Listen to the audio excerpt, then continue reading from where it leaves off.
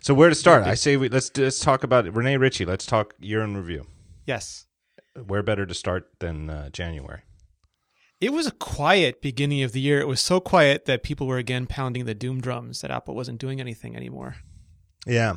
And maybe even before we get into details like January, maybe just take that and use it like to me like the year in review as a whole, like with zoom out, big level, what are we going to look back on this year? I would say that this was the year where that sense that Apple can't do it anymore sense got rubbed away slowly but surely over the course of the year. I agree. I think it built up too. I think it reached a crescendo because people kept making a big deal of Tim Cook saying we'd be releasing new product categories throughout the year, and then as the months ticked on, they seemed to get more and more personally angry with him. Yeah, I think so too, and I think because the naysayers have been down on Cook overall anyway. Like that's the root of their naysaying. Yeah, I mean, we go over the short term at least. They wanted him fired. They said he was destroying Apple. They kept comparing him to Steve Jobs in a very negative way. And looking back at it in hindsight, it's absolutely ridiculous. Yeah, I was just thinking that when, before we started recording, I was thinking that I don't think anybody called for that in 2014, but at least in 2013, you can find several instances of ostensibly serious business writers calling either for Tim Cook to be outright fired or at least calling for Apple's board to like rein him in and have him rejigger the company. We did have Haunted Empire, I think, earlier this year, which sort of showed that Apple was completely doomed without Steve Jobs. Yeah, I think that's sort of the publication of Haunted Empire. What was her first name? Her last name is Kane. Yukatori. Yeah, Yukatori Kane. Yukari. I'm not sure. I would say that the publication of her book, Haunted Empire, was sort of I was going to say high water mark, but I would say maybe the low water mark of Apple naysaying. Yeah. When did that come out? That was probably February. Yeah, it was when I was with Jason Snell, which means it had to be around Macworld time or something. Yeah, which was, I think, February last year. Yeah, and I could not help but get the feeling when I read it that it was rushed into publication because I kind of felt like at least if she didn't know, at least the editorial team at her publisher sort of got the sense that the time was kicking on that sort of doom and gloom. Which was interesting because you could probably make an argument for a Haunted Empire, but they didn't even make an attempt to make it. It was a bunch of pages strung together and nothing resembling a book. Yeah, and a couple of anecdotes to string it together. Yeah. I do think, though, like I think it was a very bad book, and I think it's already showing its age, and I think it's only going to look worse as the years go on. But on the other hand, I'm kind of glad the book exists because it captures that sort of like post Steve Jobs, pre Apple Watch, negative Apple perspective. Like, and in hindsight, you know what I mean? It's like these years, they always blur together. And 4 or 5 years from now, it's like this whole, period in between where the Apple Watch was announced and when we actually, have it and we have generation 2 and 3 by, 4 or 5 years from now. It'll just, be a blink, we'll snap our fingers and think about this interim period. But I feel like her book sort of epitomizes that sort of negative viewpoint.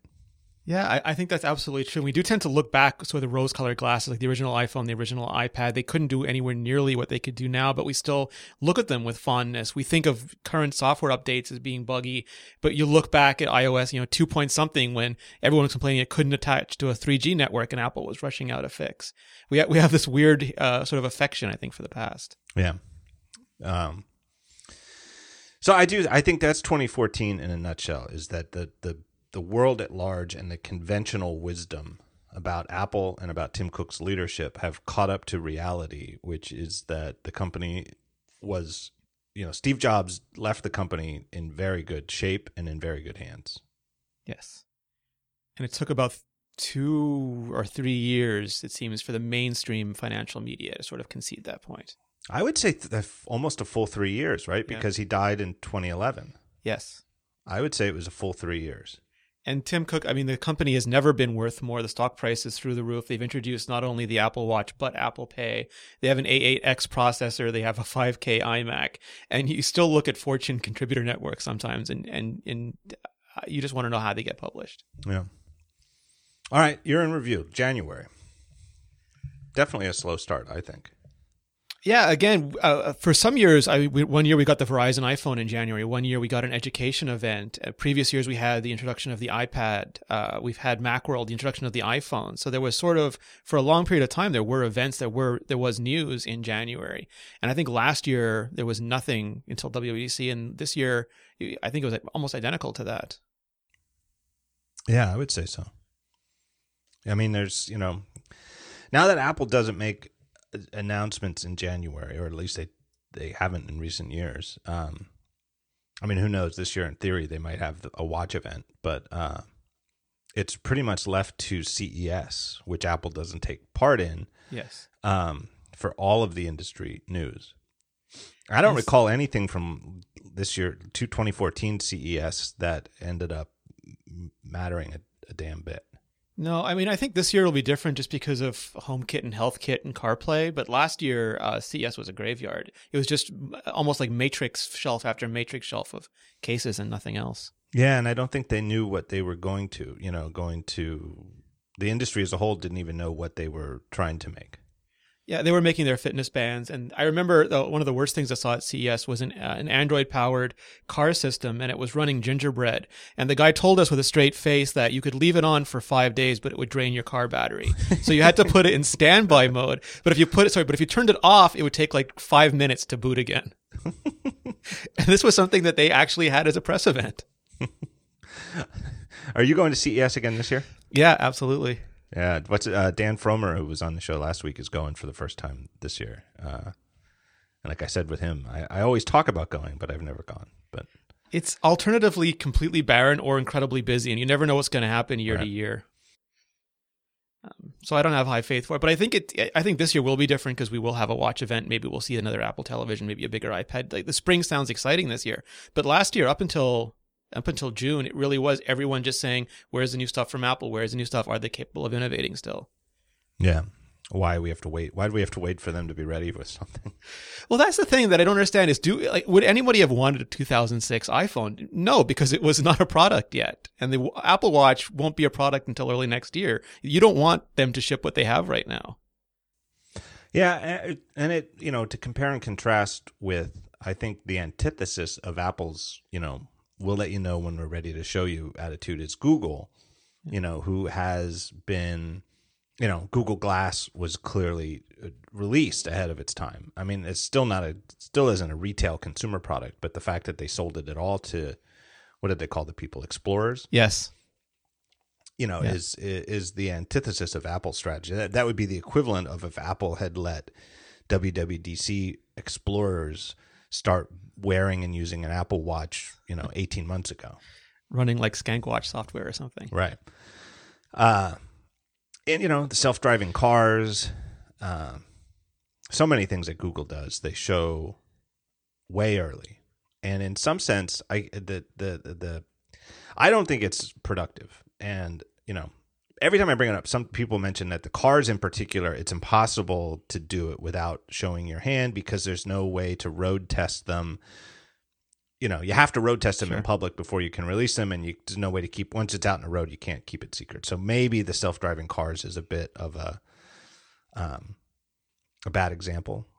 But, the other products they release, and I think ultimately it's counterproductive because I think it saps away excitement from the real things you actually have available to sell to people. But on the other hand, it absolutely works to satisfy the desires of the tech press as an industry because you're giving them something to write about. Yeah, I think that's exactly. I think for the tech press, perception really is reality. So if we see a demo of the Moto 240 or 360 or whatever it is, even though it's not real, even though leaving a screen like that on, like what they showed in the video is a complete science fiction fantasy, it sets expectations for that. And it makes people think that Google's really busy and that product is coming and they're innovating and they're doing all these things. And if it comes out, in some cases, it's a complete turd, but everyone's already seen the video. The excitement's already happened. And then everything else from then on is a disappointment, even things made by Apple or another company.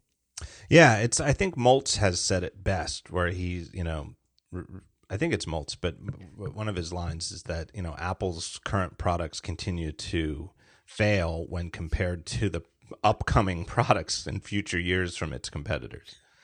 It's like the iPhone 5C was a huge disappointment, even though it was the third most popular phone in the world. And the iPad sales are lagging, even though any company in the world would be happy to have that in their product line. Yeah. Or another example I just noticed this week, and it's funny, I haven't linked it up yet, but the same day or within 24 hours, there was a New York Times story about the success of Apple Pay and about a whole bunch of new retailers who've signed up for it. Some big supermarket chains like Winn-Dixie, which is real big in the South here in the U.S. I forget who else, but some big name retailers have signed up. And companies like Whole Foods, who've been on board since it started, who've said that it's, it accounts for over 1% of their transactions and an enormous percent of, the digital transactions, or what would you call it, cardless transactions. Yep. And at the same time, there were like 3 or 4 stories that I saw, all based on the same analyst report, about what trouble Apple Pay is in, because they've woken up the MCX partners and really gotten the MCX partners to really want to do a good job. And so now Apple Pay is in trouble because MCX is still coming. It reminds me of that article, I think it was 2 weeks ago, where someone said Apple Pay, probably another one of the Forbes contributor networks, that Apple Pay was a huge disappointment because it was only responsible for a very small amount of transactions worldwide. Never mind, America didn't have much of equipment for it, and it was only available in America, which is far behind in terms of NFC. It's amazing what perspective they can bring to it when they try hard enough to put it in a bad light. Right, that there's no other digital, pay with your phone transaction retail thing that's even close to as popular as Apple Pay, but somehow it's a failure because it's still only 1% of the market, 2 months in. Yeah, in one country. Or not even 2 months, right? It didn't even launch until November, I think, right? October. I think it came with iOS 8.1. All right. Well, still, that's, right about 2 months. Yep. 2 months. And it's crazy to me, too, that with the MCX, that they don't mention the people who who want to promote it, which I think it's not because they actually believe it. I think it's, even though they're analysts rather than press, I think it's this idea that you want to present everything as a neck and neck battle, right? And so Apple Pay is threatened by MCX because it's going to be backed by Walmart and whoever else, and they have huge footprint in retail.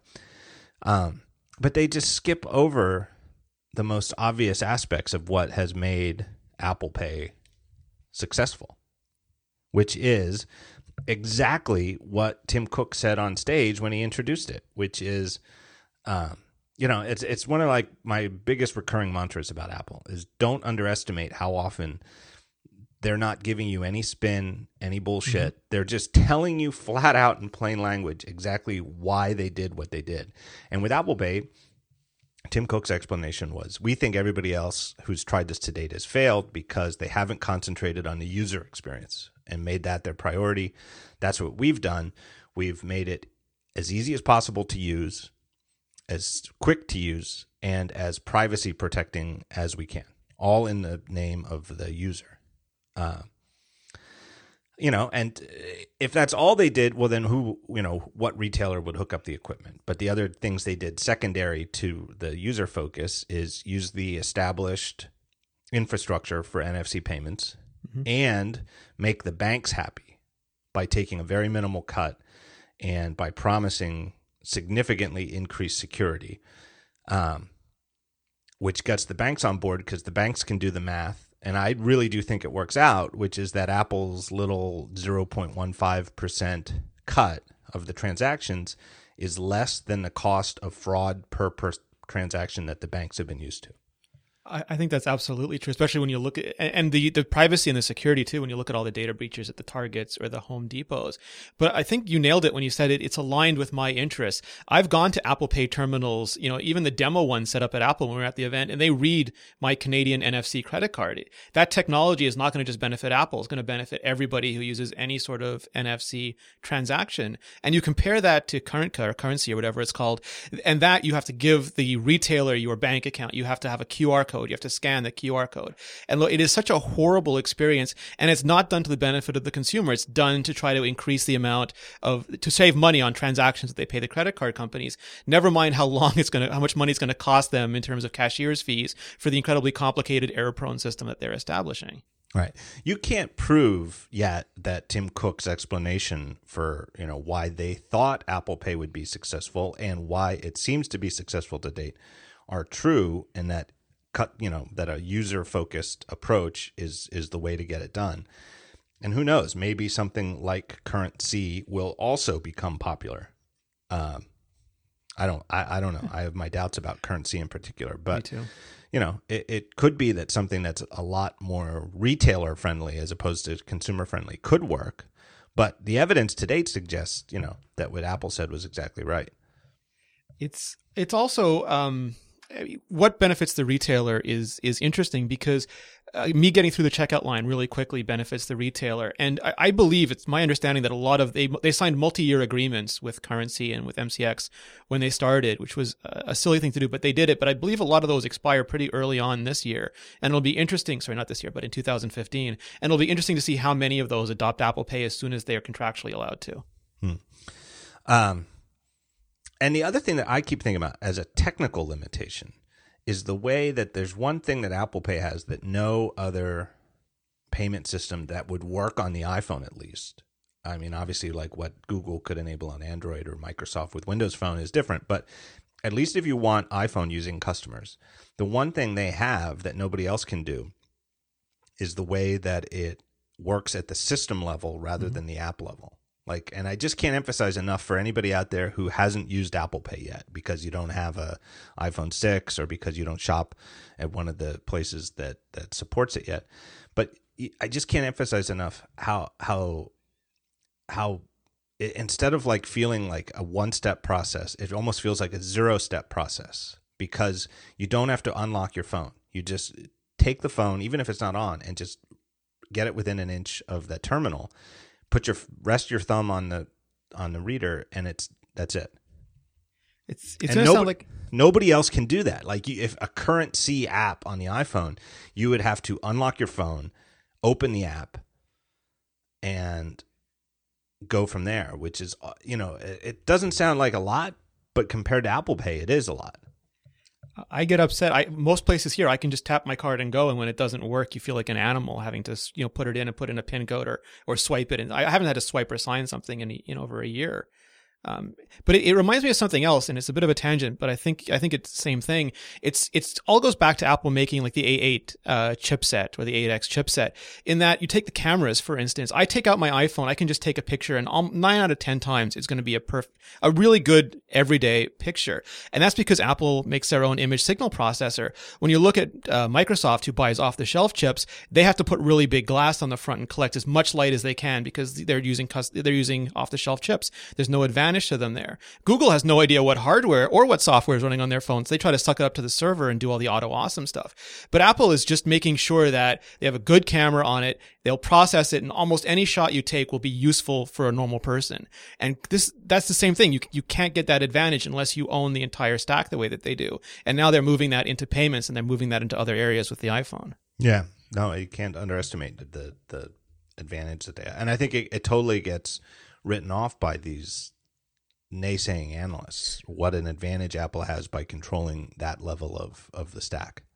I used to think they were naysaying, and I have a friend who was a sell-side analyst, and he explained it to me. And it's that the press reports analysts as though they're giving comments to readers, and their comments are not meant for their readers. They're meant to manipulate the markets. And what they say is very little to do with what they believe. It's entirely, they probably told their own clients something different 2 days ago or 3 days ago, and now they want to produce results for them. So it's so undependable. I don't know why it gets reported.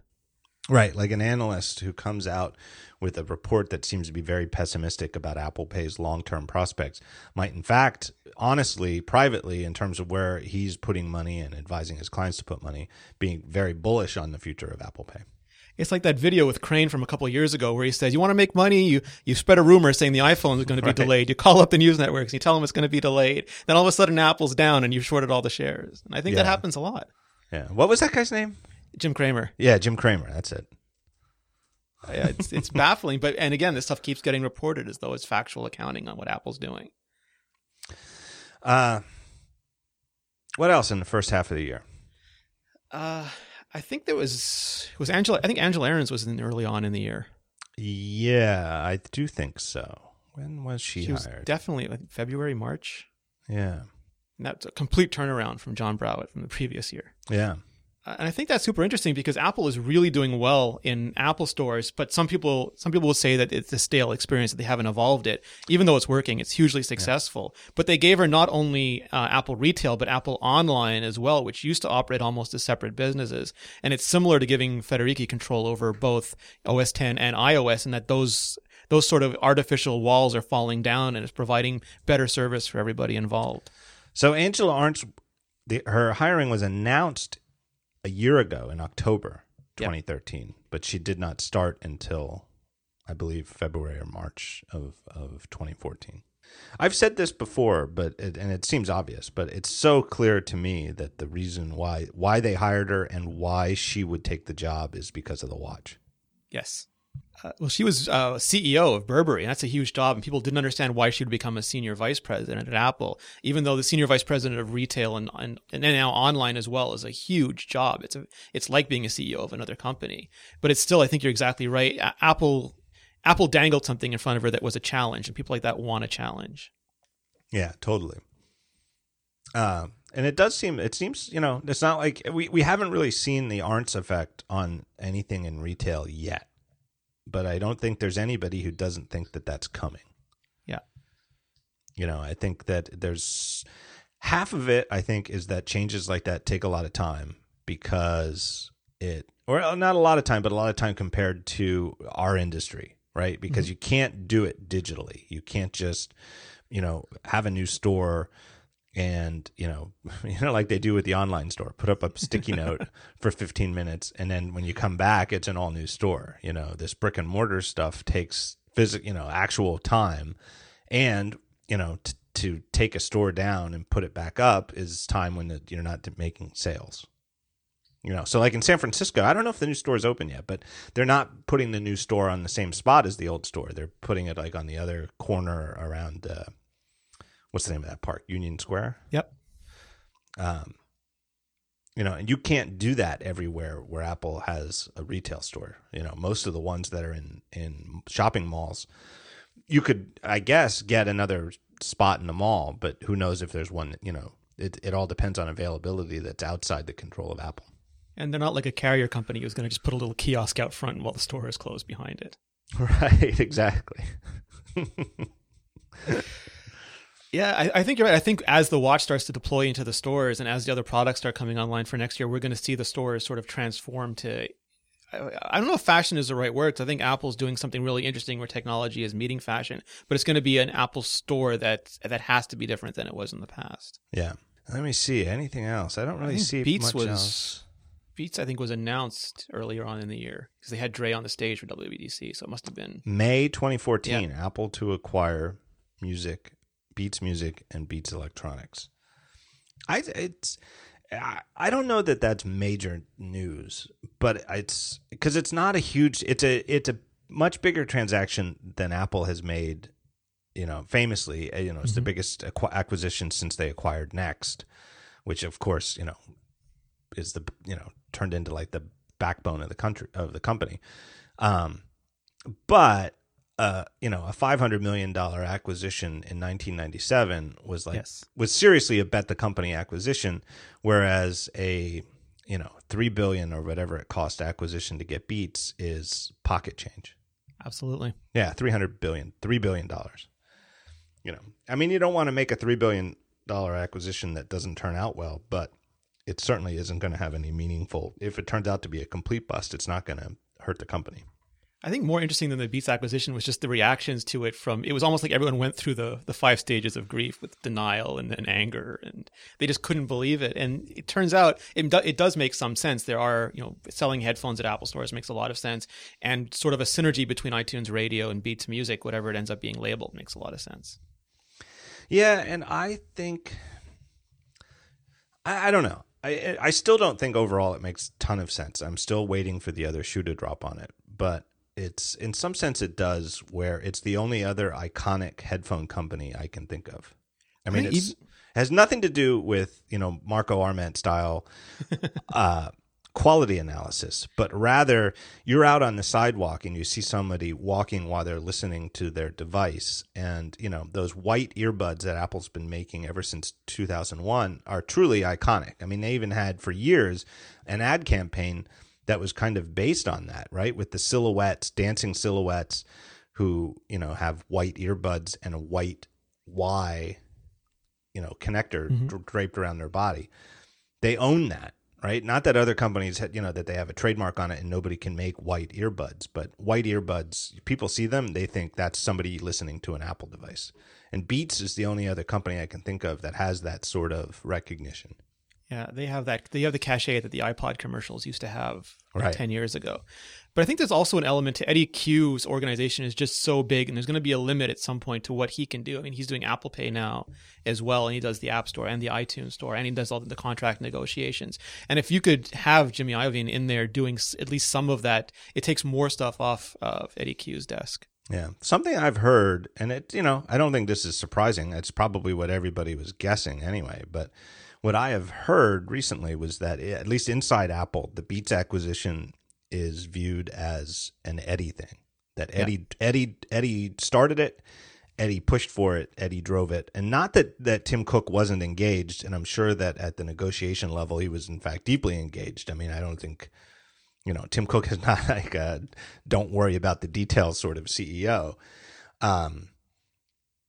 So not to diminish what Tim Cook's role in the negotiations might have been, but in terms of advocating it and pushing for it, it was almost entirely an Eddie Q thing. And it's interesting because we didn't see anything about iTunes this year. We didn't see continuity for iTunes, for example. We didn't see a new iTunes music service. iTunes Radio still hasn't gone past the US and Australia, I think. And iTunes is an aging platform. It's still based on web objects. It's still based on their original software they used to manage, the music store. And all of that, at some point, it's going to be like a John Siracusa thing where 1,000 years from now, this is going to have to be fixed. So what's the point between now and then that it actually gets fixed? And I don't know if Beats has better software or a better solution, but it could also be a catalyst to Apple finally fixing a lot of the infrastructure things that they have to do with the iTunes store. Yeah, I think, above and beyond whether it's based on web objects behind the scenes and all of that, I think it's ever more clear that it's based on a model that just isn't relevant anymore, which is, here's a song you want and you give a retailer money for it and now you own a copy of it. Yeah. That's done. I mean, I'm not done in the sense of they're not selling any songs anymore, but that I can't see any way that ever comes back. Yes. It's in permanent decline. It's sort of like what standalone iPods are. It's still a decent business, but it's never going to increase quarter over quarter. It's just going to go into permanent decline. Yeah, and just like the iPod is being replaced by the iPhone, in some cases the iPad mini, and now larger iPhones, it makes sense for whatever iTunes was, for Apple to get in early enough to have whatever iTunes will end up being. Right, and it's and in the same way that iPods sales decreasing doesn't mean that people are spending less time with gadgets that play music. Mm-hmm. In the same way, music sales declining doesn't mean people are spending less time listening to music. If anything, they're probably spending more. I wouldn't be surprised if you did a study and found out that people listen to more music today, or at least time spent listening to music, than ever before. It's just that the model is no longer buying and selling. Yeah, and it's not what you have to buy it. It's not what you have to wait on the radio. People can get pretty much what they want when they want, and that opens them up to just consuming it almost nonstop if they want to. Right. So I don't know. I'm still not sure what to make of that. Is the Beats thing an exception to the rule just because it combines two things that Apple wants to continue being a leader at, which is music listening hardware and digital distribution of legal music. Is it just that Beats is like a rare perfect storm, acquisition, or is it the sign of things to come that Apple is going to loosen up and become, a company that does mid-level or to high-level acquisitions with some frequency? I think, again, to your point about Apple just saying what they really feel, I think when Tim Cook says they're not religiously opposed to big acquisitions, I think he's absolutely sincere about that. They'll do them when they make sense, but it's got to be something like Beats, where it gives them a hardware product they can sell that complements another hardware product, a service they can roll out that complements an existing service, and has executives that might be able to, executives and a culture that can integrate into Apple and help them do the things that they want to do. Right. And it doesn't really, that's the thing that has me, I'm still curious about it, but it doesn't make me worried about it the way that there's any number of other possible $3 billion-ish acquisitions that Apple could have made that would raise my spidey sense, in a way that Beats doesn't. Because the biggest thing is that it doesn't fundamentally change any of the areas of focus in Apple's attention. Yeah, like you said last week with Fromer, it doesn't make them a conglomerate. Right. Which is exactly what, to me is like the first canary I check in the coal mine is Apple losing focus and becoming more of a conglomerate, which we don't know. I mean, I don't say that Apple becoming a multi-focused conglomerate would be bad. We just have no idea. And there's no history for Apple as a, whatever their revenue is, 50 or to $100 billion a year corporation. I mean, they're in uncharted territory, period. There's, they're the most valuable company, not just in tech, but anywhere. But it wouldn't be, them making seemingly unfocused acquisitions wouldn't make me sure that they were on the wrong track, but it would make me strongly suspect that they were on the wrong track. Yeah, and you'd wonder how the analysts would treat it, because it wouldn't be expected behavior. Google can compete with everybody. They can compete with Amazon, with Apple, with Microsoft, with any tech company in the world, and do it all at the same time. And that's fine and interesting and wonderful. But you'd probably hear howls all the way across the valley if Apple started doing that. Yeah, well, and Google can compete with itself. Yes. Chromebooks versus Android tablets is a perfect example. And I don't even say that that's a mistake. I think it kind of fits with Google's internal culture. Whereas if Apple had seemingly confusing overlap between low-end MacBooks and iPads, I would find that worrisome. Yeah, agreed. Like if Apple had a $399 MacBook, that to me would be very worrisome. I still have in the back of my head this idea that Google bought Android because they were panicked about mobile, and then saw WebOS and smacked their head and thought that was a way more Google product than buying Android. But then they were all in on Android, and now they're slowly going to get a way to get Chrome OS to a point where that can be their version of WebOS. Yeah, that's an interesting argument too, because they ended up hiring Matthias Duarte. Yep. Did I get his name right? Yeah, absolutely. Who was the lead designer behind WebOS. Yeah. And they're giving Sundar Pichai control over the stack, and he's the web guy. Android always seemed like an odd product from Google because it's a web company, and that was very native software. Yeah. And I really do think that it took a long time for Google, or for Android, I should say, to not at the low end, but at the sort of mid to high end, to get any sort of foothold, is that they were in such a deep hole design wise, compared to the iPhone, that even people who were inclined not to buy Apple stuff, people who haven't ever bought Apple stuff and sort of want to, it's a natural thing, people who've been sticking with the PC for years, and sort of have an Apple is for other people sort of mindset about the company. In 2011, even through 2012, you go into a store and compare the Android phones to iPhone, and it's, you don't even have to be a design critic. You just see that there's a serious difference in fit and finish in the software. It was a very different priority. I mean, Apple famously wanted to get the animation just absolutely nailed, even on the first generation iPhone. But they didn't need to have every single feature crammed in there. Where Android it wasn't designed to be a phone for everybody. It was designed to be a phone that would protect Google's share of the web, because they rightly believed web was moving mobile, and their priority wasn't that sort of interactivity. They wanted to get they bought Android, and they made it work. But I remember even last year at CES, I was sitting there with the Nexus 4 or 5 trying to use Gmail and just cursing out loud, and Brian Klug, formerly of Anantech, came over and quickly put it in developer mode, and the screen went bright red, and he said that's because they're redrawing every cell 4 or 5 times trying to hope that it would stick. And it's just, and their own graphics engineers couldn't get their own Gmail engineers to properly code all of it. And I think that's why they've really locked things down now with material design and all the new things. But it took them 4 or 5 years to fix the massive architectural problems that were causing poor interaction. Right. And the difference with WebOS is that WebOS, right from the get-go, it had performance problems because of the whole architecture of building it on top of like a WebKit rendering engine, and combined with the state of mobile hardware in, what was it, 2009 when the Pre came out? Yeah. But in terms of an elegant software interface, I mean, you could still, to this day, I think you could argue that the way that WebOS handled notifications is the best design anybody's come up with. Absolutely. There's synergies. I mean, it was almost the fringe universe version of the iPhone.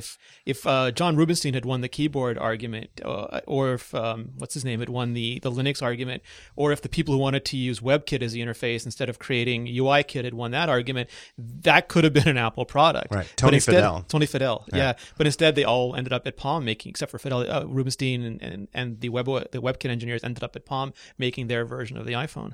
Yeah, absolutely. If you would have taken a Palm Pre back in time to 1998, 1997, and shown it to my then self and said, what company, this is a product from 2009, what company made it, scrub the logos off, I would have guessed Apple. Yeah, without question, especially if you just showed me the software and not the hardware. The hardware was a lot less Apple-y, but the software was extremely Apple-y, in my opinion. Everything from the font choice to the roundness, the rounded corners of the screen, the rounded corners of the cards on the screen. I think it was a very Apple DNA product, software-wise.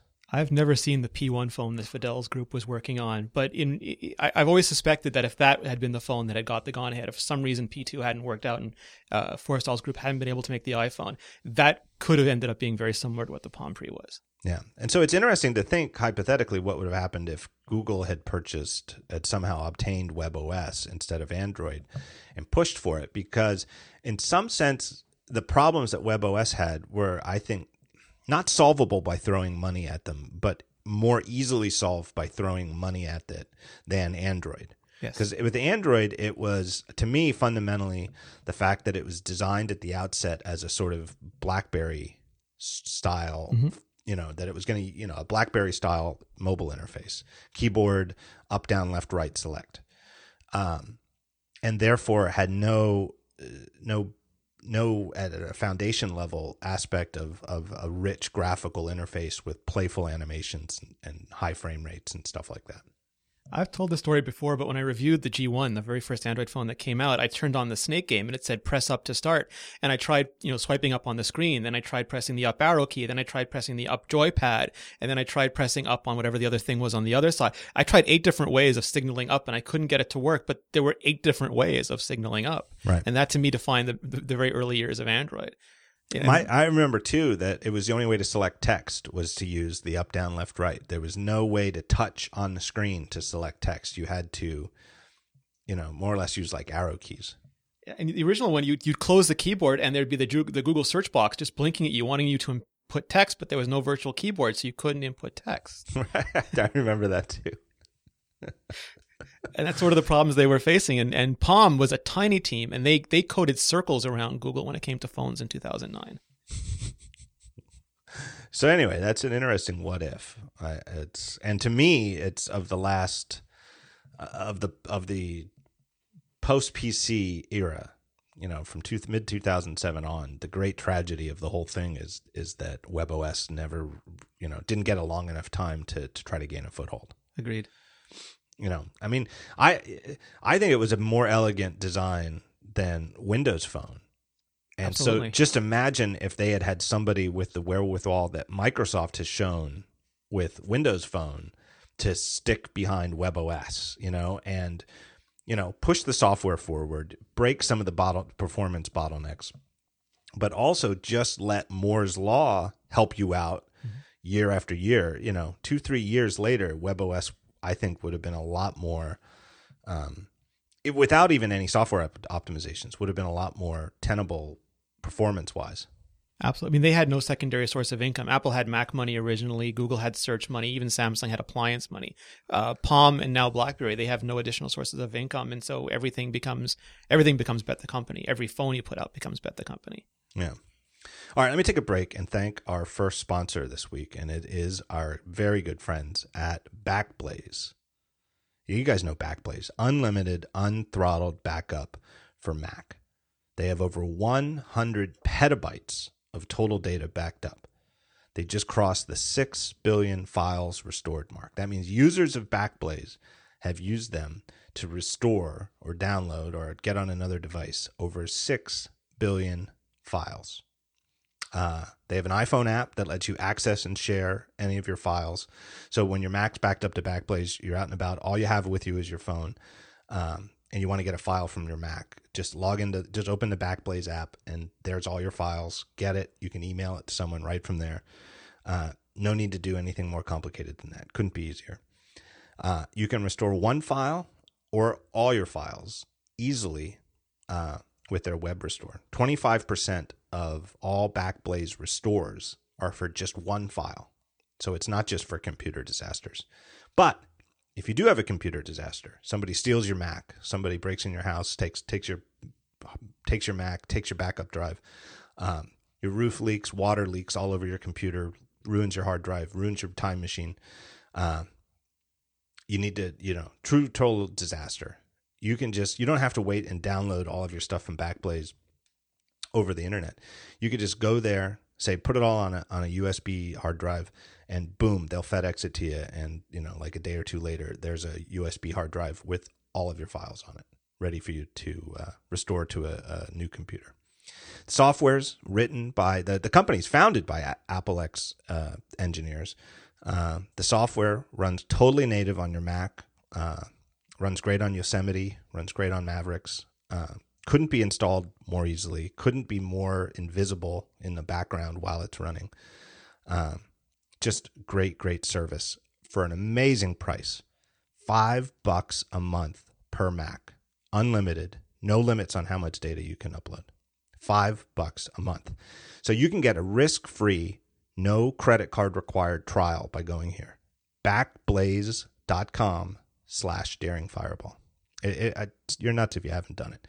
And if you're listening to this over the holidays, sign your parents up for it. Just go when you're at your parents' house or for Christmas or whatever, just sign them up for Backblaze and give it to them. It's a great little gift. They won't thank you for it until they need it, but then when they need it, they'll think you're a superhero. So put all your relatives on Backblaze. My thanks to them. So the first big Apple news of the year, 2014, really didn't come till WWDC. Yep. But what an event. Yeah, I think it still seems like, it doesn't seem like as long ago as it is. It doesn't feel like 6 months ago. No, it was amazing because I was sitting with you and Jason Snell and John Siracusa, and different people were just lighting up at different parts of that event. It was just such a palpable reaction for them. Siracusa and Swift, right? Well, he turned to Snell and he goes, "Am I dreaming? Because if you should tell me, because I might be in a fugue state. I don't know if this is real or not. Please tell me that I'm actually listening to what I'm listening to." That was certainly big news. iOS 8 and Yosemite. It was the first time we got to look at Yosemite. Yep. And I think, certain, how should we say it? Not like a specific, like, here's 3 lines of code, copy these exactly. This is how you do X, the recommended way.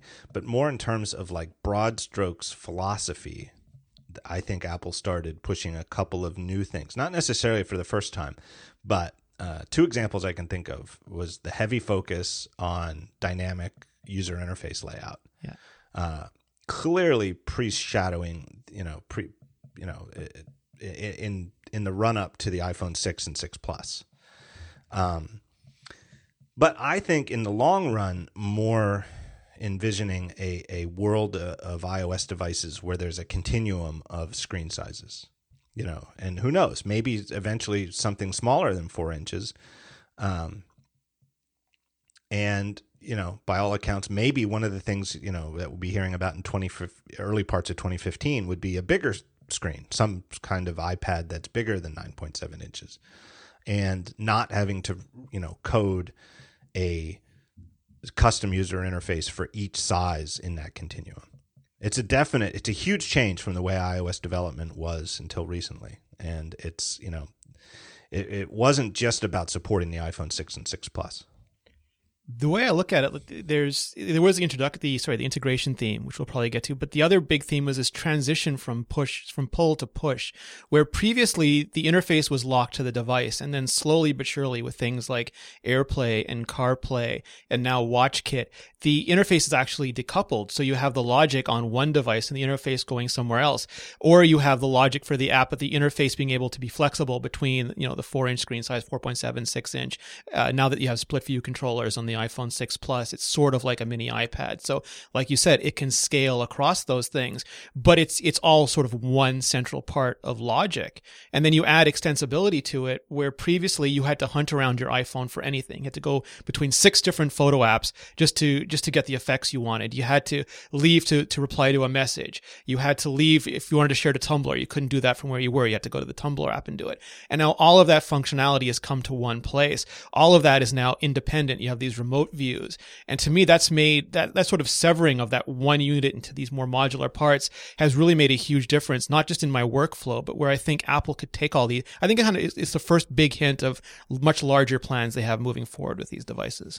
Right. And you mentioned both CarPlay, that's how CarPlay works, where CarPlay is a dumb terminal effectively. And, take your iPhone out of Bluetooth range, and the only thing the screen is going to show you in your car is the stuff from the manufacturer. You're not going to get any of the Apple Play stuff or CarPlay stuff. No iOS at all. It's really just effectively a projector. Your iPhone is doing all of the computation. Your iPhone is all of the storage. Your iPhone is doing the networking for anything that's coming over cellular. And the only thing that the screen in your car does is show you what the iPhone is showing and report back to the phone where you're stabbing your fingers at it. Yep. And the watch, as we now know, and as, countless people have the initial WatchKit SDK shows, for the first round of third-party apps pretty much works the same way. You don't get to run any code. There's no part of this initial WatchKit where your app runs code on the watch. Mm-hmm. It's just a projected display of what your iPhone app is showing it. And then the watch just reports back what you tapped on.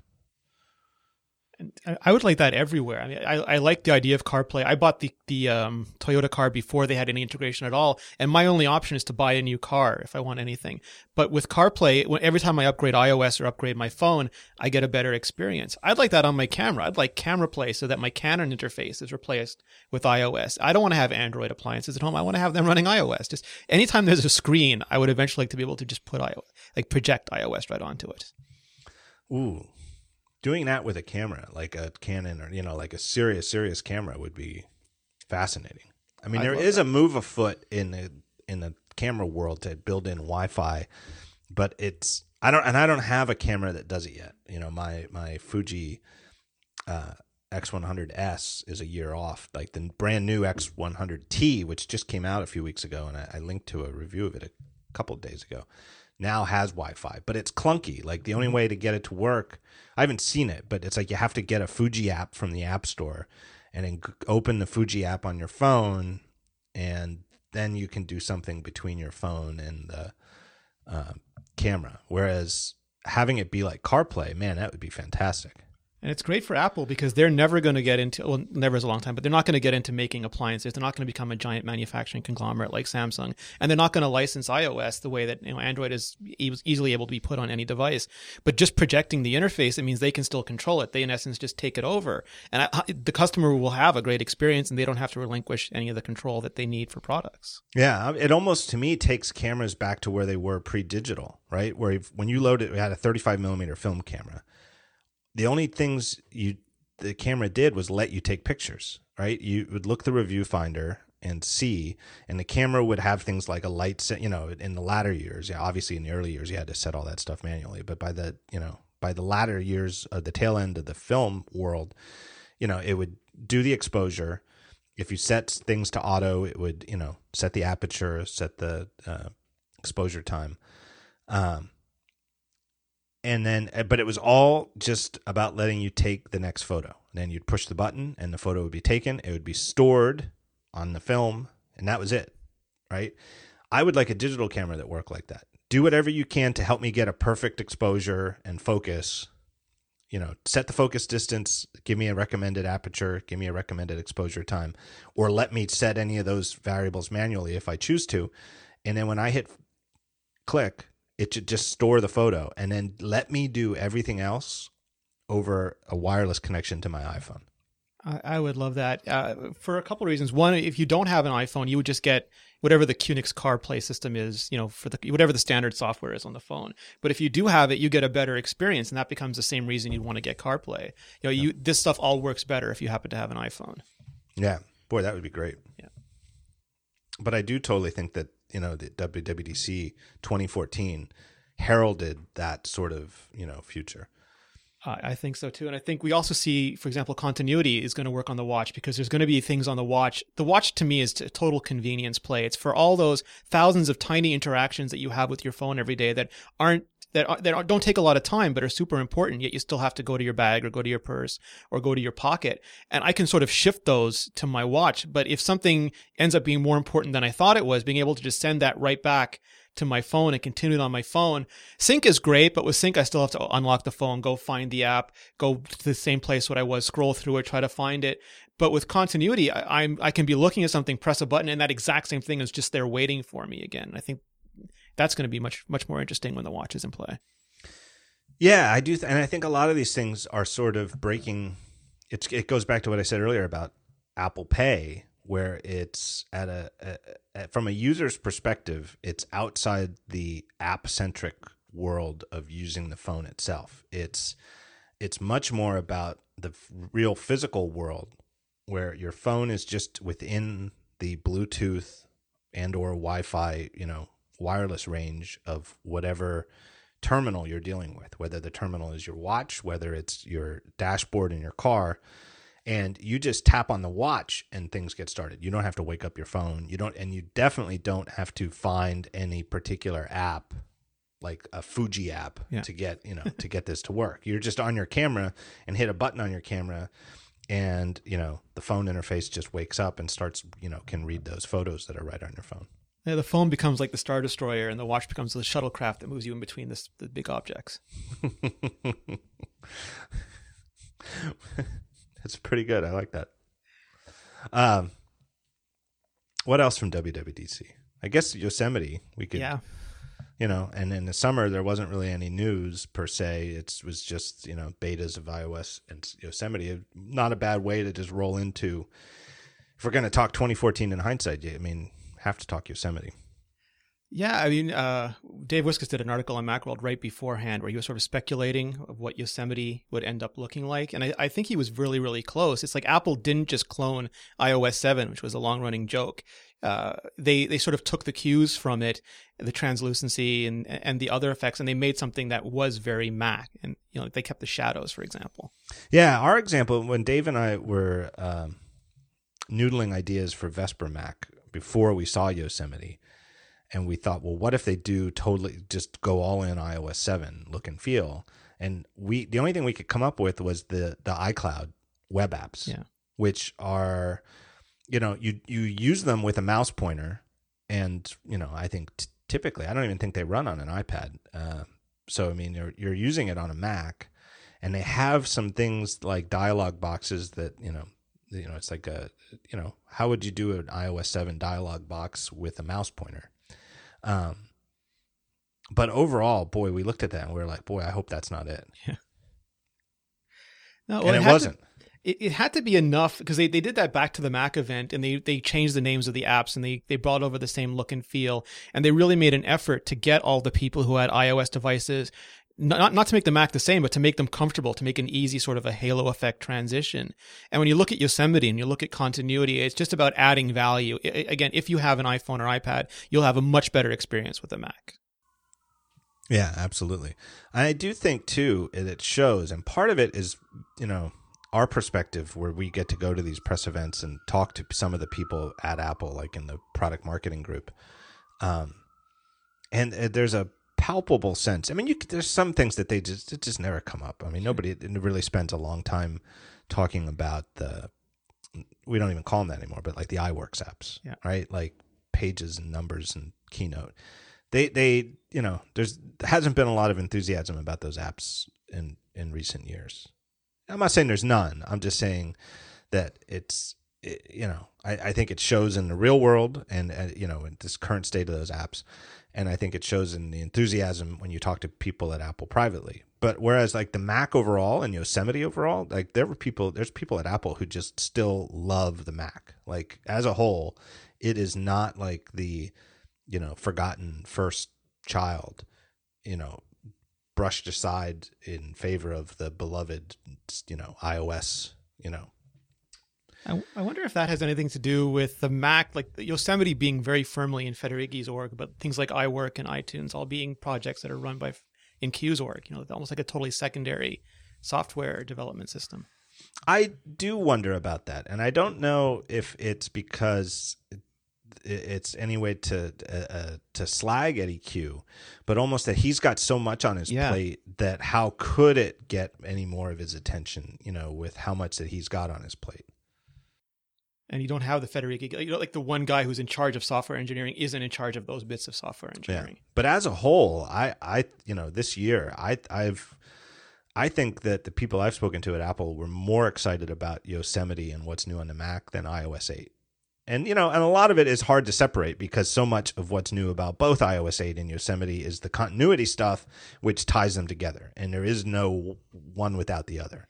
That was one of the most impressive things to me because famously iOS and OS X used to be run separately, and there was a big rework. But not only that, it filtered down. So instead of having someone in charge of Yosemite and someone in charge of iOS, the person who was in charge of extensibility, or at least the engineering program manager, was in charge of extensibility for iOS and OS X. Was in charge of continuity for iOS and iOS X. And even when it would have been easier to do them separately or do them in different ways, they made sure that they were done in the same way. So developers had just one way to target them on both systems. And that might be a subtle change, but I think that's a really profound change based on how Apple used to be run. Yeah. And I've, it's a recurring theme, since he left the company, but, with Forstall. And again, overall, I'm a big fan of Forstall. And I think, Scott Forstall is a huge reason that the iPhone was a hit product and Absolutely. was as good as it was. I think he is a huge reason that the App Store exists and that it's as popular as it is. Problems aside, and we can get into that because there's been a lot of recent, problems with the App Store. But on the whole, it's a success. And, at a time when in 2007, when the first iPhone came out and there wasn't any third-party software at all, and there were questions about whether there ever would be, and then even when it was announced, well, how strict are they going to keep this? How much is it going to be a handful of apps that Apple vets, and how much is it going to be, are they going to allow tens of thousands, hundreds of thousands of apps? I think all of that is thanks to Forstall. Or at least partly thanks to Forstall. Absolutely. But on the other hand, I don't think continuity happens all in one fell swoop in 2014 if Forstall is still running iOS as his own fiefdom. Because the way he ran it was secretly. Even when it wasn't new, 2012, I guess, when he got pushed out. Mm-hmm.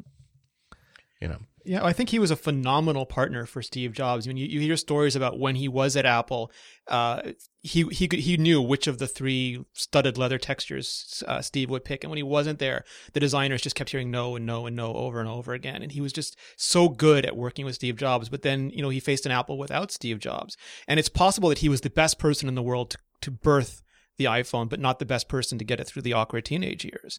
Yeah. And we'll see that with the watch now, because Kevin Lynch runs watch software at Apple. It's not in Craig Federighi's org. But that's sort of what you have to do when you're creating something new. You have to give it that sort of independent space to come alive, and then you integrate it back again over time. Right. But even with Lynch, and that's a good open question as to, in terms of like what to look for in 2015. Is how good is their initial watch software going to be?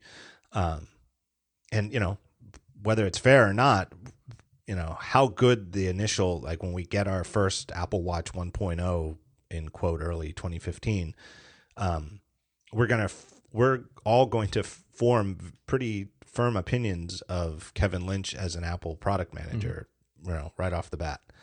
But Lynch was hired into an Apple where, he could be told point blank, and I'm sure was, this is how we work now. We collaborate, yes.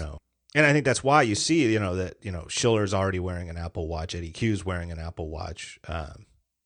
Federighi is wearing an Apple Watch, that they're not locked out of that in the way that I think a lot of people were with the iPhone before it came out. And the other thing I've heard really good things about Kevin Lynch's work at Apple. Like he sounds like he's doing a great job, but also while the watch stuff is separate, for example, like I don't know this for a fact, but it sounds to me like the messages is not being, like if you're working on watch messages, you're not allowed to talk to the guy working on iOS or Mac messages. It sounds like that's not the case, that the messages group, spans across from that, which is what you want, because otherwise it's going to create a broken experience. Yeah, I do. I think that's absolutely the case where he, it might be separate from Federighi's stuff, but in a sense, it's not because Federighi isn't trusted with it or he's not part of it, but that he's already got enough on his plate, and this is such a big undertaking that it needs its own point person and team, but they're not. I think the difference is maybe the word is fiefdom. That iOS was run by Scott Forstall as his own fiefdom within the company, and that's not the case with the watch. Yeah. And I was talking to Brad Elst about this last week, but you look at the design cues of the watch and you start to imagine, it's not just a copy of iOS 7 or a copy of Yosemite. It is being given the room to be its own thing, to sort of establish its own identity as well. Yeah, I almost get the sense that if there's anything that holds up as an analogy, it's almost like the watch OS is to iOS what iOS was to macOS. Yeah. That, yes, we're not throwing everything out. The kernel, it might be the exact same kernel. It might be a UI kit that's doing drawing. It runs front board like the iPhone runs front board. Right. But that it's just about using the technology that makes sense to reuse, but stripping it down to a level that's appropriate for this new dramatically lesser form factor. Yeah. But the strategic aspects of how the software runs couldn't be more different from the original iPhone, where the original iPhone only had this tangential relationship with your Mac, which was connect a 30-pin connector and a USB cord to the two and hit a, sync and wait and have, I still think it almost seems prehistoric. I can't believe it's only 7 years ago, but that's the only way you got calendar events onto your phone or back to your Mac if you created the event on your phone. It's the only way you could sync calendar events, the only way you could sync contacts. It's crazy that you had to do all that tethered. But then once you untethered, your iPhone was a completely independent device that had to do everything. Yeah. Any kind of computation was done on the CPU on the phone. All of the drawing was done on the GPU on the phone. And the watch, at least for third-party software, is largely just a projected screen where it's doing the least work possible.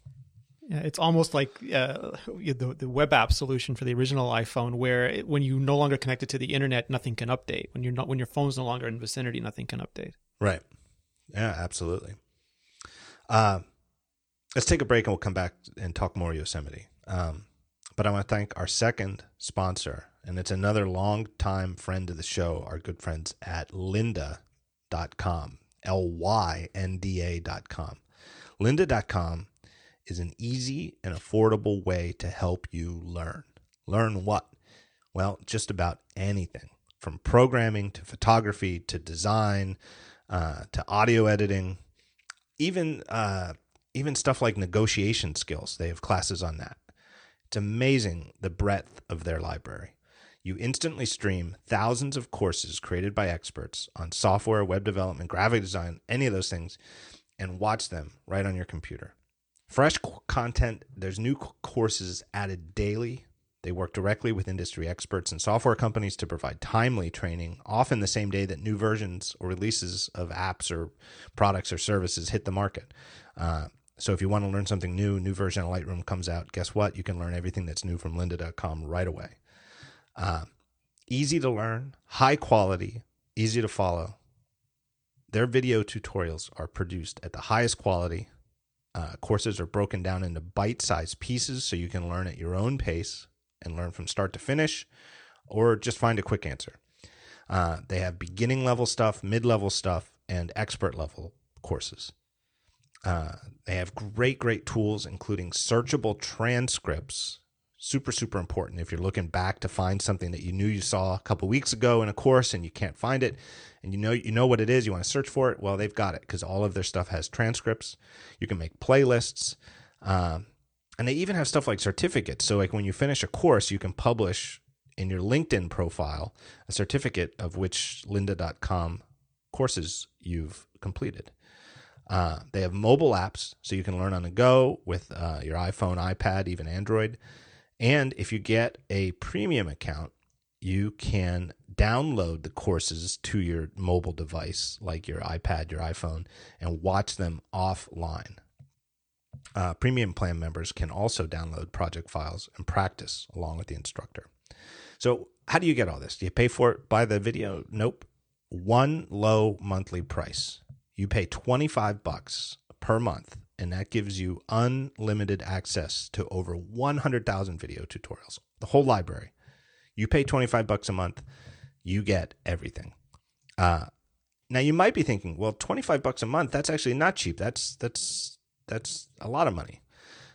Here's how confident lynda.com is in their service. They have a special deal just for listeners of the show. Go to lynda.com, lynda.com /thetalkshow with the. And for the next 7 days, you can access everything for free. No credit card up front. Just go there, lynda.com /thetalkshow. They'll know you're coming from the show. And for 7 days, you can watch everything they have, unlimited. That's and see for yourself how good this stuff is. And that's how confident they are that at the end of that period, you're going to jump at the chance to sign up for an account and stick with them. Really good stuff. I've used it for several things. It's really can't say good enough just how high quality lynda.com's material is. So my thanks to them, and check them out at lynda.com /thetalkshow. Do you still have any machines that are running Mavericks, Rene? I don't. I waited a year to upgrade from Mountain Lion to Mavericks on my podcast machine, and I think I lasted a month before putting Yosemite on it. I still have the Air that I use to record these shows. Like I'm recording right now using my old MacBook Air. Still runs the latest version of Mavericks. And it's funny how it feels to me like it's years old. Yeah. Like I was just thinking before we started recording and thinking about the, year old. I was like, I wonder how out of date am I? And then I realized I'm really still only like 2 months out of date. But it looks ancient to my eyes. Just the wallpaper. When you see the Mavericks wallpaper, it feels like a bygone era. Yeah, I think so. But to me, it's the fonts, and the heaviness of the buttons. It's a much heavier, more dour experience, and that's probably why I upgraded. I would look at it when I'd podcast, and it would just look wrong to me. And it was the visuals, I think, more than anything else that encouraged me to upgrade. Yeah, I think over the holiday break, I'm going to upgrade this machine too. I can't think of a good reason to keep one around anymore either. There's nothing, it's really just out of laziness. And the fact that I don't use this machine for much anymore, it just happens to be all set up with the, software I use to record the shows. And so it's sort of like an if it ain't broke, don't fix it situation. But just staring at it just looks ugly. Yeah, and I got the Retina 5K iMac after the event. I just couldn't unsee it, and that shipped with Yosemite, yeah, and I was just all in. Yeah. I've also grown to be completely, I wouldn't quite say in love, but I'm completely accustomed to the system version of Helvetica Neue as the system font. It looks so good on a Retina. We were arguing the other day whether you would prefer to have something like San Francisco or the mythical Apple Sans if they ever shipped it. But they did a really great job of putting Helvetica Neue on the Mac. Do you have any idea whether San Francisco is Apple Sans? I've heard that it isn't. I don't know if that's true or not because I haven't heard it from a lot of people, but I heard an offhand comment that it wasn't. I wouldn't be surprised if it's not, but I have no idea. Like the little birdies that told me about Apple Sans and the little birdies that told me about San Francisco. Or they didn't really tell me about it. I didn't know about it in advance, but that told me that internally they were calling it Dinvetica. But nobody's told me whether they're one and the same. And I can't help but think that they're not the same. Yeah. I mean, it's hard to interpret it because it's almost like reading smoke signals, and it could just mean that this is an optimized version of Apple Sans for the watch, and that's why they're considered different. But it struck me that they were different. Yeah. The thing I've found playing with San Francisco is that it really only looks good very, very small. Yeah. I mean, and from my hands-on time, months ago at the Apple Watch event, I thought it looked fantastic up close. Like, just really, really looked good. Playing with it on my Mac, now that we have the SDK, it doesn't really look good to me at the sizes that I use fonts on the Mac. Yeah, it's not optimized. Right. And I tried I think I mentioned this a few shows ago, but there's like a GitHub thing with hacked versions of San Francisco that have metadata set that make it look like they tell the system it's the system font. And if you put them in, I don't recommend anybody try this because it's, hacking with your system. You're on your own. But more or less what you do is you put these hacked versions, and also it's, like a copyright violation and a direct violation of the terms of the SDK download that you're not allowed to diddle with the San Francisco font, and you're expressly not allowed to use it for anything other than developing WatchKit apps. But what you could do is go to find this project on GitHub, download these versions of the fonts, which are different from Apple's versions. There's some kind of metadata that's set that tells the system, hey, this is the system font. You put them in at /library fonts. /library/fonts, and you can't put them in your user fonts file, not users, your name, library fonts, because the system won't look there for system fonts. The system looks first in /system library fonts, and that's your Helvetica system font is still there. You're not replacing it, you're not deleting it, you're not renaming it, you're not moving it. But then the system will look in /library fonts, and if it finds another system font there, it'll use that one instead. So you just put these font files there, log out, log back in, and Yosemite, will draw as with the system font, it'll use San Francisco. So I tried it just to see what it was like, and it just doesn't work. Like it's not that it doesn't work, like it's broken and it's a technical failure. Just aesthetically, it's just kind of not right. Which is interesting because I didn't think I'd like Helvetica on the Mac as much as I did. But then after the Apple TV update, which came much after WWDC, and now I'm seeing Helvetica on my Apple TV, that is much more. Every time I see it, I get a little reaction to it. Yeah. And it's somehow crazy to me how Apple has made it a font that is available to everyone anywhere. Yeah. Feel like they own it. Yeah, and it just, when they use it, it's such an established font. It's such a classic, and yet it feels so modern in the way that they're using it. Yeah. But I don't think, at San Francisco, to me, it's completely designed, I think, for the watch. And it's meant to be used at watch-like sizes, which are physically very, very small. Yeah. Like the biggest you're ever going to see text on your Apple Watch is a pretty small size. It's sort of in context. Like I know you've spoken about this on previous shows with the vibrancy, and some people turn it off. But I've even gotten used to that. I've gotten used to seeing areas of red or black or things, and it just I don't buy the argument that it brings the desktop through, but it does sort of make the whole system seem more alive. Yeah, but there's no doubt that, like Syracuse has mentioned several times, there's no doubt that that's going to get toned down next year and the year after. That they start out with taking an idea to the maximal level, and then over the years dial it back to where it should be. But Apple as a company tends to err on the side of taking an idea too far than not taking it far enough. Yeah, and it's also for a giant company, they have a lot of respect for the singular designer vision. Like the person who designed Yosemite had a lot of ideas, and those ideas, not all of them made it through, but a lot of them did. In a lot of companies, it would have fallen to design by committee very quickly. Yeah. So I think overall Yosemite has been a pretty strong success. Yeah, agreed completely. And for all the bugs that iOS 8 had and hit so many people, I think Yosemite has been pretty stable and deserves applause right from the get-go for being pretty trouble-free if you were an early adopter. They had a couple Wi-Fi patch, and Wi-Fi and Bluetooth seem to be something that just affects some percentage of people every time.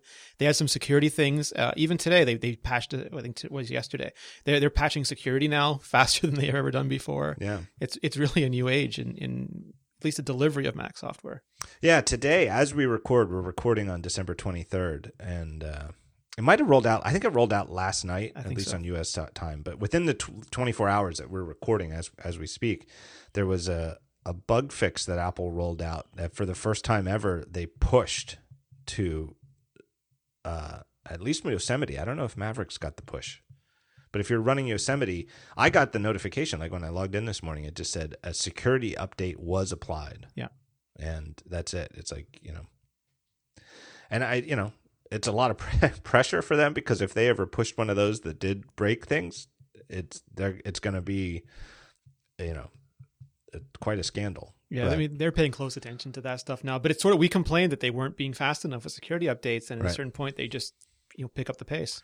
Yeah, and the thanks for that, the applause for that is never as loud as the criticism beforehand. No, not at all. It does seem like they're getting faster. I can't help but think that with the Bluetooth and Wi-Fi, that it must just be that the matrix of how many different Wi-Fi chipsets there are in all the supported Macs that run Yosemite, multiplied by all the various chipsets in the Wi-Fi routers out in the real world, is just it's just a testing nightmare. Yeah. Like it's almost, we're almost lucky that it works at all, because it just happens over and over and over again. I just run all Apple stuff, and I've never had a Wi-Fi or Bluetooth problem. But I imagine when like you said, if you have every single vendor in there and every single variant, you're gonna hit whatever bugs are in both those stacks fairly often. Yeah, I have an Apple router downstairs. I think it's the latest whatever Extreme. I don't know what they call it anymore, but the one that's tall, and I have for years, and I've never been hit with those problems either, because I'm surely every single standard Apple Wi-Fi chipset in a Mac does get tested against Apple's own routers. Yeah, I think they're first in line. Right. And I think that Macs are, you see bugs with iOS and Wi-Fi too, but I do think it seems to hit the Mac more, and I can't help but think it's because the Mac hardware is not as unified as iOS hardware. Yeah, I think iPad Air 2 is the first iPad where we didn't see a bunch of people complaining about Wi-Fi as soon as it launched. Yeah. I get the feeling that like supporting Wi-Fi at the driver level is, sort of like supporting IMAP when you're writing a mail client, which meaning that every single IMAP server has like a different interpretation of the IMAP spec at some level. Yeah. Like there's no way to just write a generic IMAP client. Every IMAP client that gains any popularity because it hasn't, it's actually useful, effectively has, I'm server by server list of exceptions and stuff like that. Which was the big complaint about Mail and Mavericks, especially with Gmail's eccentric, to use a polite word, IMAP implementation. And now with Yosemite, you don't hear that very much anymore either. No, you don't. I think they've cleaned that up pretty well. Yeah. Where are we at in the calendar year? I think we're heading towards the iPhone 6 and 6 Plus event. Yeah. Which was also the debut of the watch. Yeah. Big and bigger and then small. Right. And Apple Pay. Yeah, and in the demo area, I mean, they had the iPhones laid out, they had the iPads, they had the Apple Watch laid out, and then they had a whole area where you could go and see Apple Pay both in the app and at a simulated checkout station. Yeah, and I do think that's a good example of how difficult this, in broad strokes, how difficult Apple and anybody else who's in the industry, but how it's not a month-to-month, year-to-year game. It's a decade-long game. Mm-hmm. Because even with Apple Pay, it's intertwined with the iPhone 6 because it's the iPhone 6 and 6 Plus are the only phones that work with Apple Pay, at least at retail terminals. And you had to have Touch ID first. So that was that goes back a year ago to the iPhone 5S. You had to have it, and it had to work really well. So that starts a year ago. Now this year you've got the two new phones that have NFC built in, and the rollout in the retail stores of the terminals, that accept it. But you're still talking about a service that only works 2 months in for people who've bought a brand new top of the line iPhone within the last 2 months, right? Like the real Apple Play is 2-3 years ago when 85% of active iPhone users are using something iPhone 6 or newer. Yeah.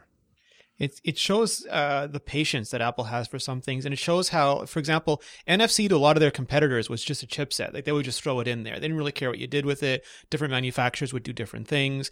Where Apple, there's no such thing as a chipset. It's a feature set, and they experimented with NFC. There were prototypes with NFC for years, and they just never shipped it because they didn't have a feature set that needed it. Not that it was a curiosity and might be a benefit, but actually needed it as a core technology in the phone. And when they did, they put NFC in and they shipped it.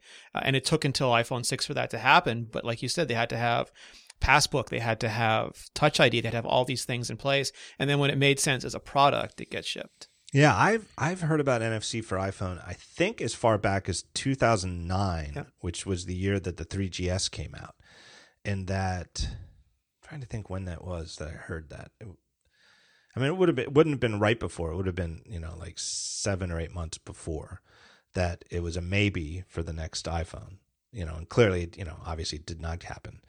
And I think ultimately, why not? And then again, it was a recurring thing, like 2009, maybe 2010, definitely maybe. Apple is very, very interested in NFC. So that would have been the iPhone 4, wasn't there? And I think it was always, is that there was no story behind it. Right? There's no how is this actually going to be useful to people in the real world? Absolutely. I mean, they would prototype it. Apple prototypes almost anything that you can find a blog post about that makes even the slightest logical sense. Apple will have prototyped it. Like when they say Macs make no sense for multi-touch, it's not because they're just daydreaming or saying it for the sake of saying it. It's because they built it, they spent a lot of time trying it, and they decided it wasn't an experience they want to ship. And in one day maybe it will be. And with NFC, it was in later stage prototypes for different phones, and they're trying things, and they're, like you said, no story, so it didn't ship. And then as soon as they had a really compelling story, which was Apple Pay, that's in every phone we have now. Yeah. So tying it in, the iPhone 6 announcement with this week's news, there's another rumor that came out of Asia, some analysts, that Apple is considering a new 4-inch iPhone for next year. Did you see that? Yep. I think Mac Rumors had it. I think the name the guy came up with it was totally stupid. He called it the iPhone 6S Mini. Yeah. They should call it the 6S minus. I think the name would be, clearly it would be the iPhone 6C, right? Yep. I think it almost certainly would be the iPhone 6C. And if not C, then Air, maybe. It's got to be 6S minus, 6S, and 6S plus. Use them. Just ride that math analogy into the ground. Minus. And they'd actually spell it out like MINUS. I think, again, I'm almost, I can't say I'm positive, but I think it's very likely that Apple's prototyping 4-inch iPhones because they prototype tons of different sizes. What was interesting to me is I heard you say that on a previous show. It might have been 2 episodes ago or 3 episodes ago. And I was curious, what Android people thought of that, because their phones, their version of the HTC One Mini was, I think, 5 inches or something. And so I asked them, is there a demand for 4-inch Android phones? And I heard crickets. People said, no, 4.7 is the smallest we'd ever want. And to me, that doesn't mean Apple shouldn't make one. That means there's probably a segment of the market that is totally underserved by the volume vendors, and that there's opportunity for people who are distinguished or have very specific tastes and would enjoy iOS at that size. Yeah. The thing that makes, and this isn't based on this guy's reporting, this is just I close my eyes and think about the way Apple thinks and the way Apple has acted over the last 7 years. And I think it's probably true, but I also think that calling it the 6C, whether they call it that or not, tells you exactly what it's going to be. Yeah. I think it's going to be an A8, this year's A8, and a camera like this year's camera. It's going to be effectively an iPhone 6 shrunk to 4 inches, whereas the iPhone 6S and 6S Plus, if they call them that, will get the A9 and they'll get a better camera and other, whatever the 2015 technical improvements are, so that you'll be able to buy a 4-inch iPhone next year, and you'll have Touch ID, and you'll have Apple Pay, and you'll have an A8, and you'll have a camera like the one we have today. But if you want the top of the line, if you want the newest, the latest and greatest camera, if you want the latest and greatest system on a chip, you're still going to have to go 4.7 or 5.5. Yeah, it makes a lot of sense for the same reasons, like because the iPhone 5C was always called the cheap iPhone, and Apple never makes cheap products. But they wanted to make a popular iPhone. They wanted something that would sit on the shelves, not like a blockbuster movie, but like a TV show that just people could buy anytime. But it also let them shove that down to the bottom of the line much faster. They wouldn't have to leave an iPhone 5 there. And the same logic makes sense to for an iPhone 6C to be able to move that down the product line faster and make Apple Pay more accessible to more people, and to have it in more parts of their product lineup. Yeah, and I think the other thing that they don't want is that third pricing tier that starts it. Because that's the other thing. If you do want a new 4-inch phone next year, if I'm right, that it's going to be the 2014 technical stuff, the A8 and the camera, etc. The upside will be that you'll save money, because I think it'll start at $99 on a contract. And, if it's off contract, it'll be $100 less than the 6S. If you have 4.7 at the 199 mark, the 4-inch, just based on human behavior, has to be cheaper. Yeah, the thing that I think they wanted to get away from is having that $99 tier. And I'm speaking in the subsidized terms, but the $99 tier look virtually identical to the $199 tier. Yeah. Right? That's what the 6 or the 5C did, is they, it had exactly the same tech specs, almost to a T, as the iPhone 5, but it looked different. And some people, obviously some people thought it looked better. I know people who bought it because they wanted a colorful phone. But it's still, even if that's the case, then, good for you. You saved $100. But I don't think Apple liked it, where up until the 5C was introduced, the $99 option looked or nearly identical. There were obviously some certain tells that you could tell an iPhone 4 from a 4S. The antenna bands were certainly different at slightly different points. And earlier, when they first started keeping the old phone around, the 3G and the 3GS, you could tell them apart because the word iPhone on the back was written in shiny letters instead of flat letters. Well, people want to show they have the new one, right? As part of the esteem of having the new iPhone. Right. No, I totally think so. And Apple wants to enable that. So that's why I think that, I don't know if an iPhone 6C would be plastic like the 5C. Like, I wouldn't be surprised if it's metal and rounded, with rounded corners like the 6S and 6 Plus. But just the size of it would tell you that it's, the lesser model. Yeah, it was funny with the iPhone 5, even though Apple rebuilt it from the atoms on up, it was boring. But the minute they made it in gold, people first made fun of it, and then everyone complained they couldn't get one. Did you hear, it's still hard to get iPhones. Yeah. Like they're still, I didn't know that until I was listening to ATP and heard Syracuse talking about it. Supply still hasn't caught up with demand. Yeah, Milton has been trying to get them for weeks, and I think he had to finally call in favors to try to get them shipped to him. That makes me laugh. Well, it's hilarious because people who leave Apple have no idea how to get how normal people get their phones. Like they've never had to deal with carriers or with retail stores, and it sounds like some of them, as much as I love them, they're just a little inequipped to deal with the horrors of retail shopping. Yeah, let me see here. If I get a 6 and I get it in space gray, I get it on Verizon. If I want, well, it looks like I can get 128 gigs is available 3 to 5 business days.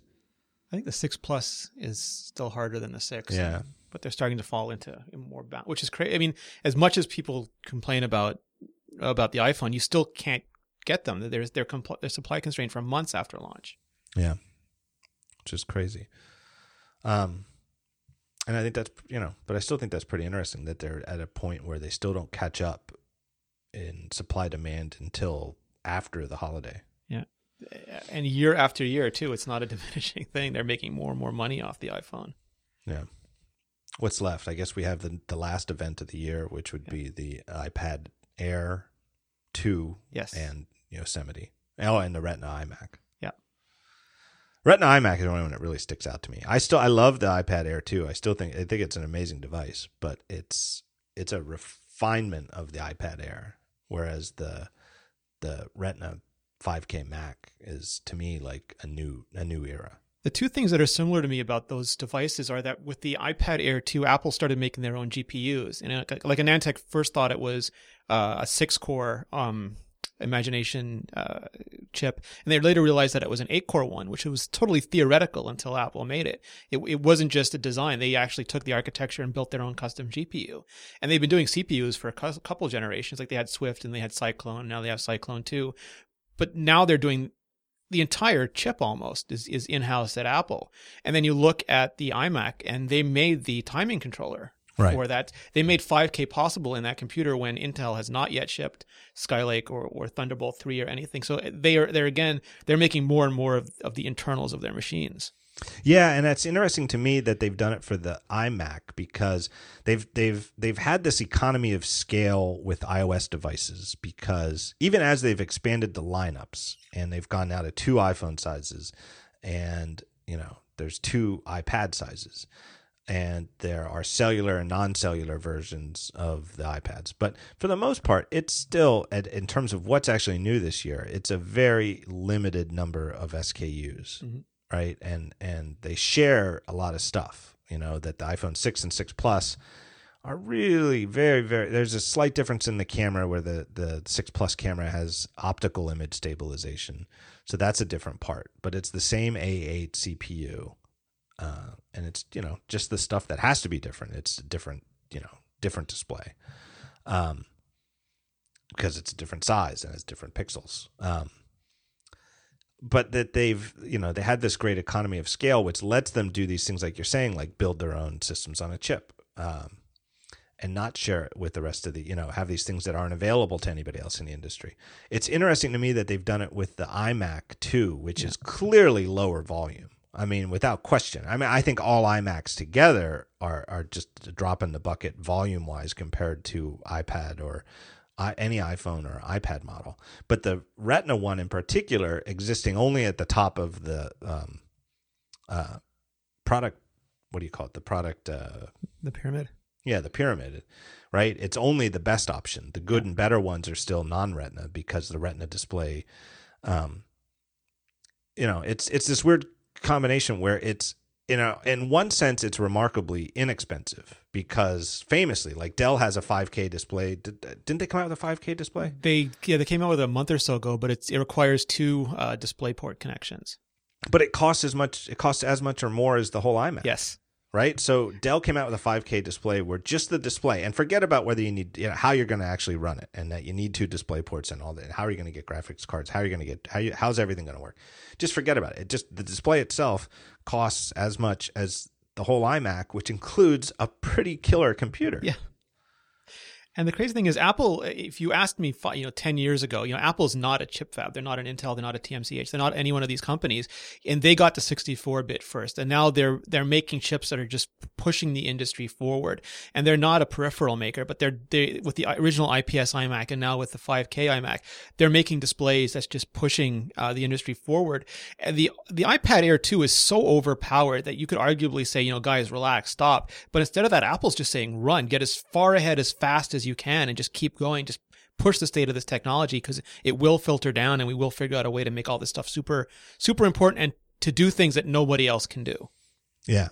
And it's turning the industry's model on its head, where from the outset, from the very beginning of personal computing through recently, the model was that it's, this commodity market where you buy CPUs from Intel, you buy graphics cards from NVIDIA or, whoever else, Radeon, I guess, but there'd be graphics companies, there'd be memory makers, there'd be hard drive makers, and you would just put all the, if you wanted to make a computer, you'd pick and choose. You get like this a salad bar. Right, I guess, yeah, it's totally like a salad bar, but everybody else could get them too.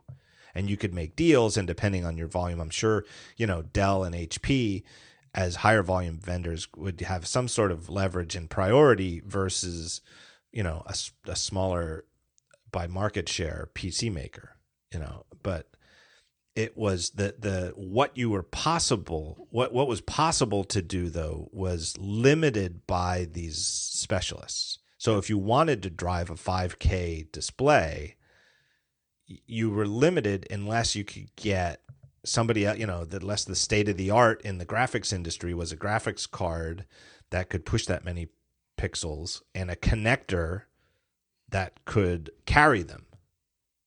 Whereas Apple has started turning things like that on its head, and it doesn't matter if the industry can't do it yet, the state of the art in the industry, they just made their own and made it work. Yeah. And it's not available to anybody else.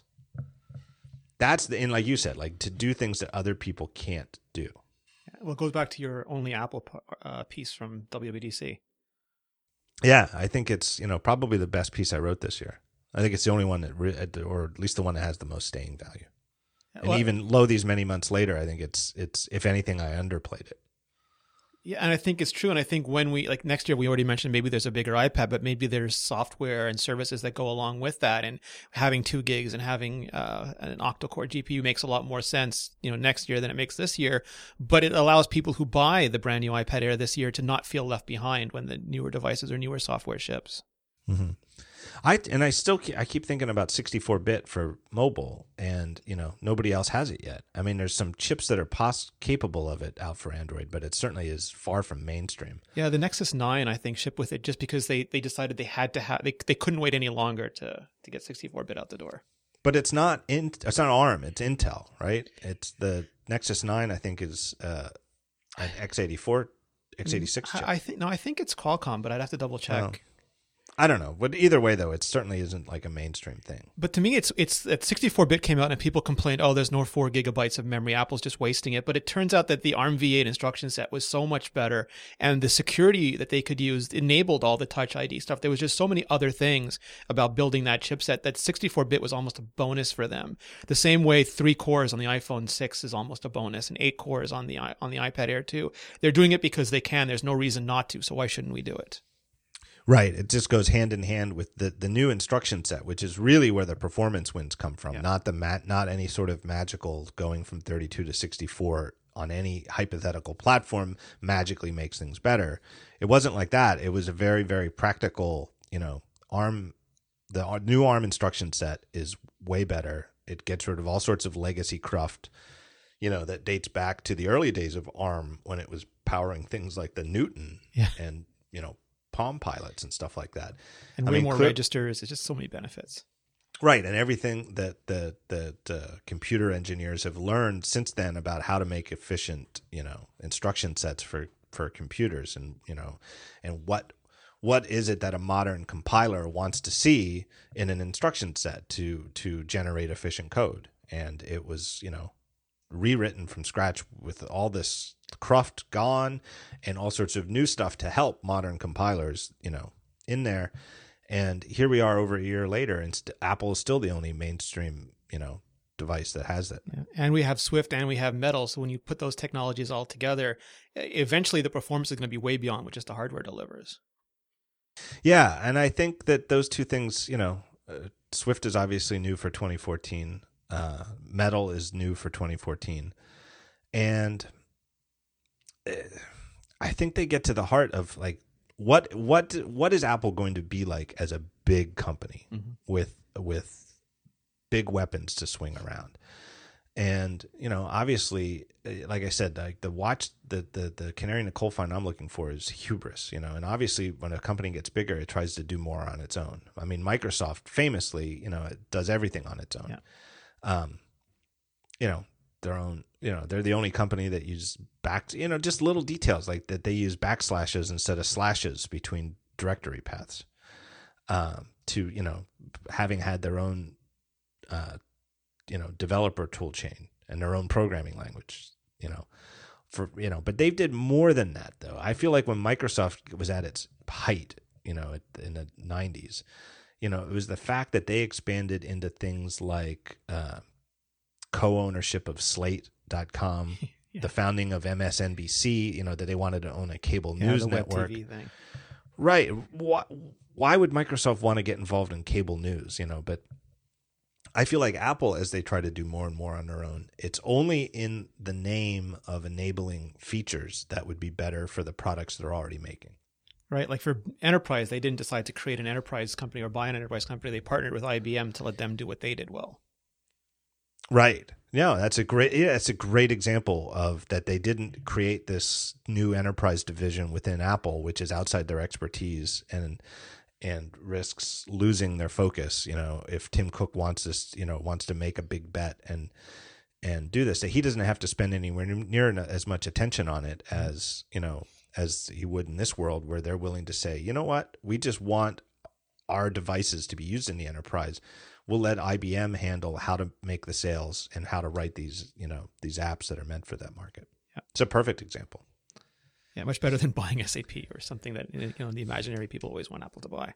Right, and Swift, is an example where they didn't create a new programming language to change computer science. It's not, if anything, the critiques from people who are like programming language critics is that it's sort of a boring language. There's nothing outlandish about it. There's nothing novel about it.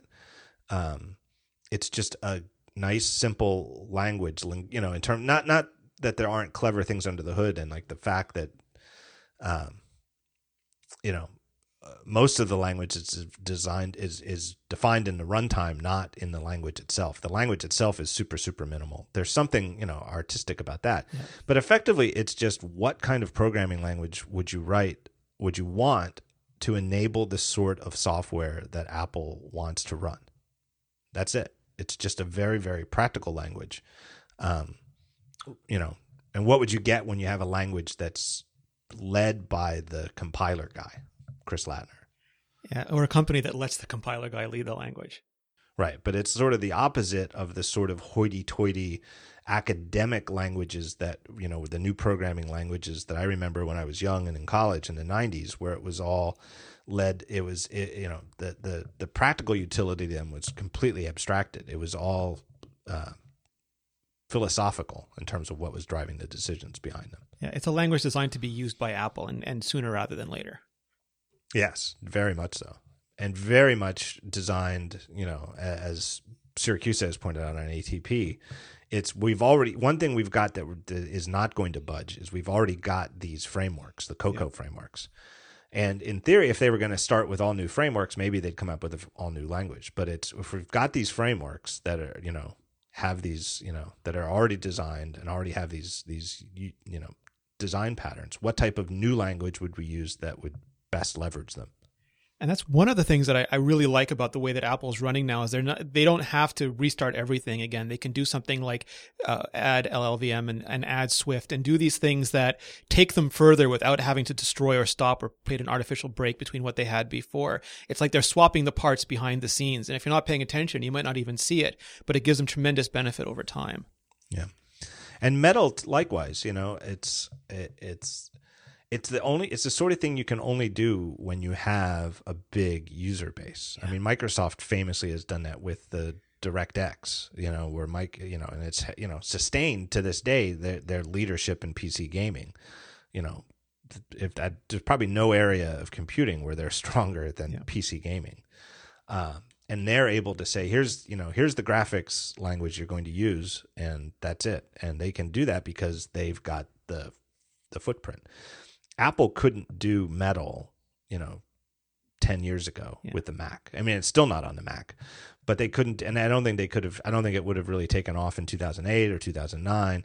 They really needed that massive hundreds of millions of users base and this de facto position as like the leading handheld gaming market. And now it's not like they're forcing it down developers' throats. And you don't have to use it. It's not like they've said like, oh, next year if your game isn't using Swift, it won't be in the App Store. Yeah. It's something developers want to use though, because it gives them better performance and lets them hit a huge number of their users. And it was something that they could announce at WWDC while they were announcing that, I forget, the 4 or 5 biggest game engines in the world were all supporting it. So for most developers, they quote unquote get it for free because the engine that they're already using is just now getting the benefits of all of that. Right. And it's definitely like I said, it's in broad strokes, it's the sort of thing Apple could only do now that they're big and the market leader, and it just wasn't possible in the old days when they were the little guy on the sides. Yeah, when the Adobes and Microsofts could say, no, we're not going to support your Rhapsody. Yeah, that's a perfect example, right?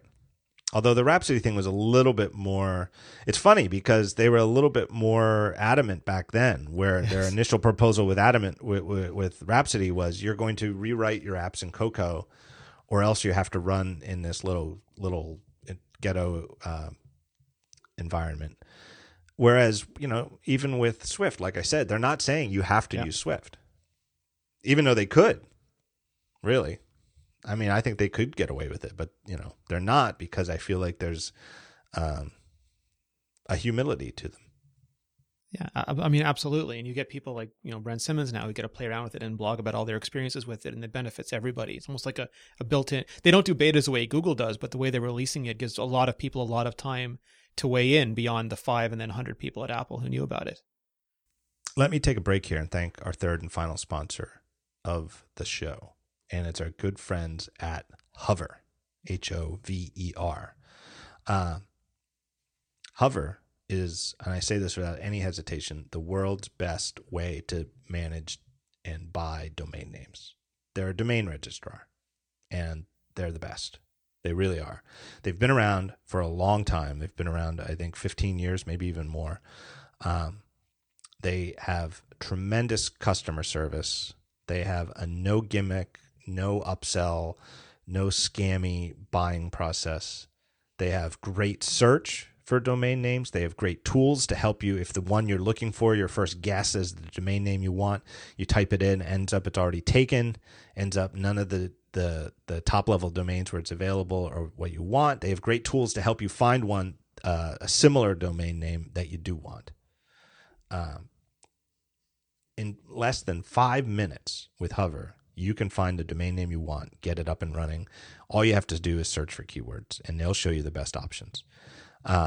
If you've ever registered a domain name anywhere else, and I'm guessing that the number of listeners of this show who own just one domain name is probably minimal. I mean, I think most of the people like me probably have a problem and have too many domain names, most of them unused. But if you've ever registered a domain name anywhere else, you know that most of the other registrars out there make it a really unpleasant experience. They make it complicated just to buy what you really need. They try to upsell you with stuff you don't need on your way to the shopping cart. You have to double check that they haven't already inserted something that you don't want in there.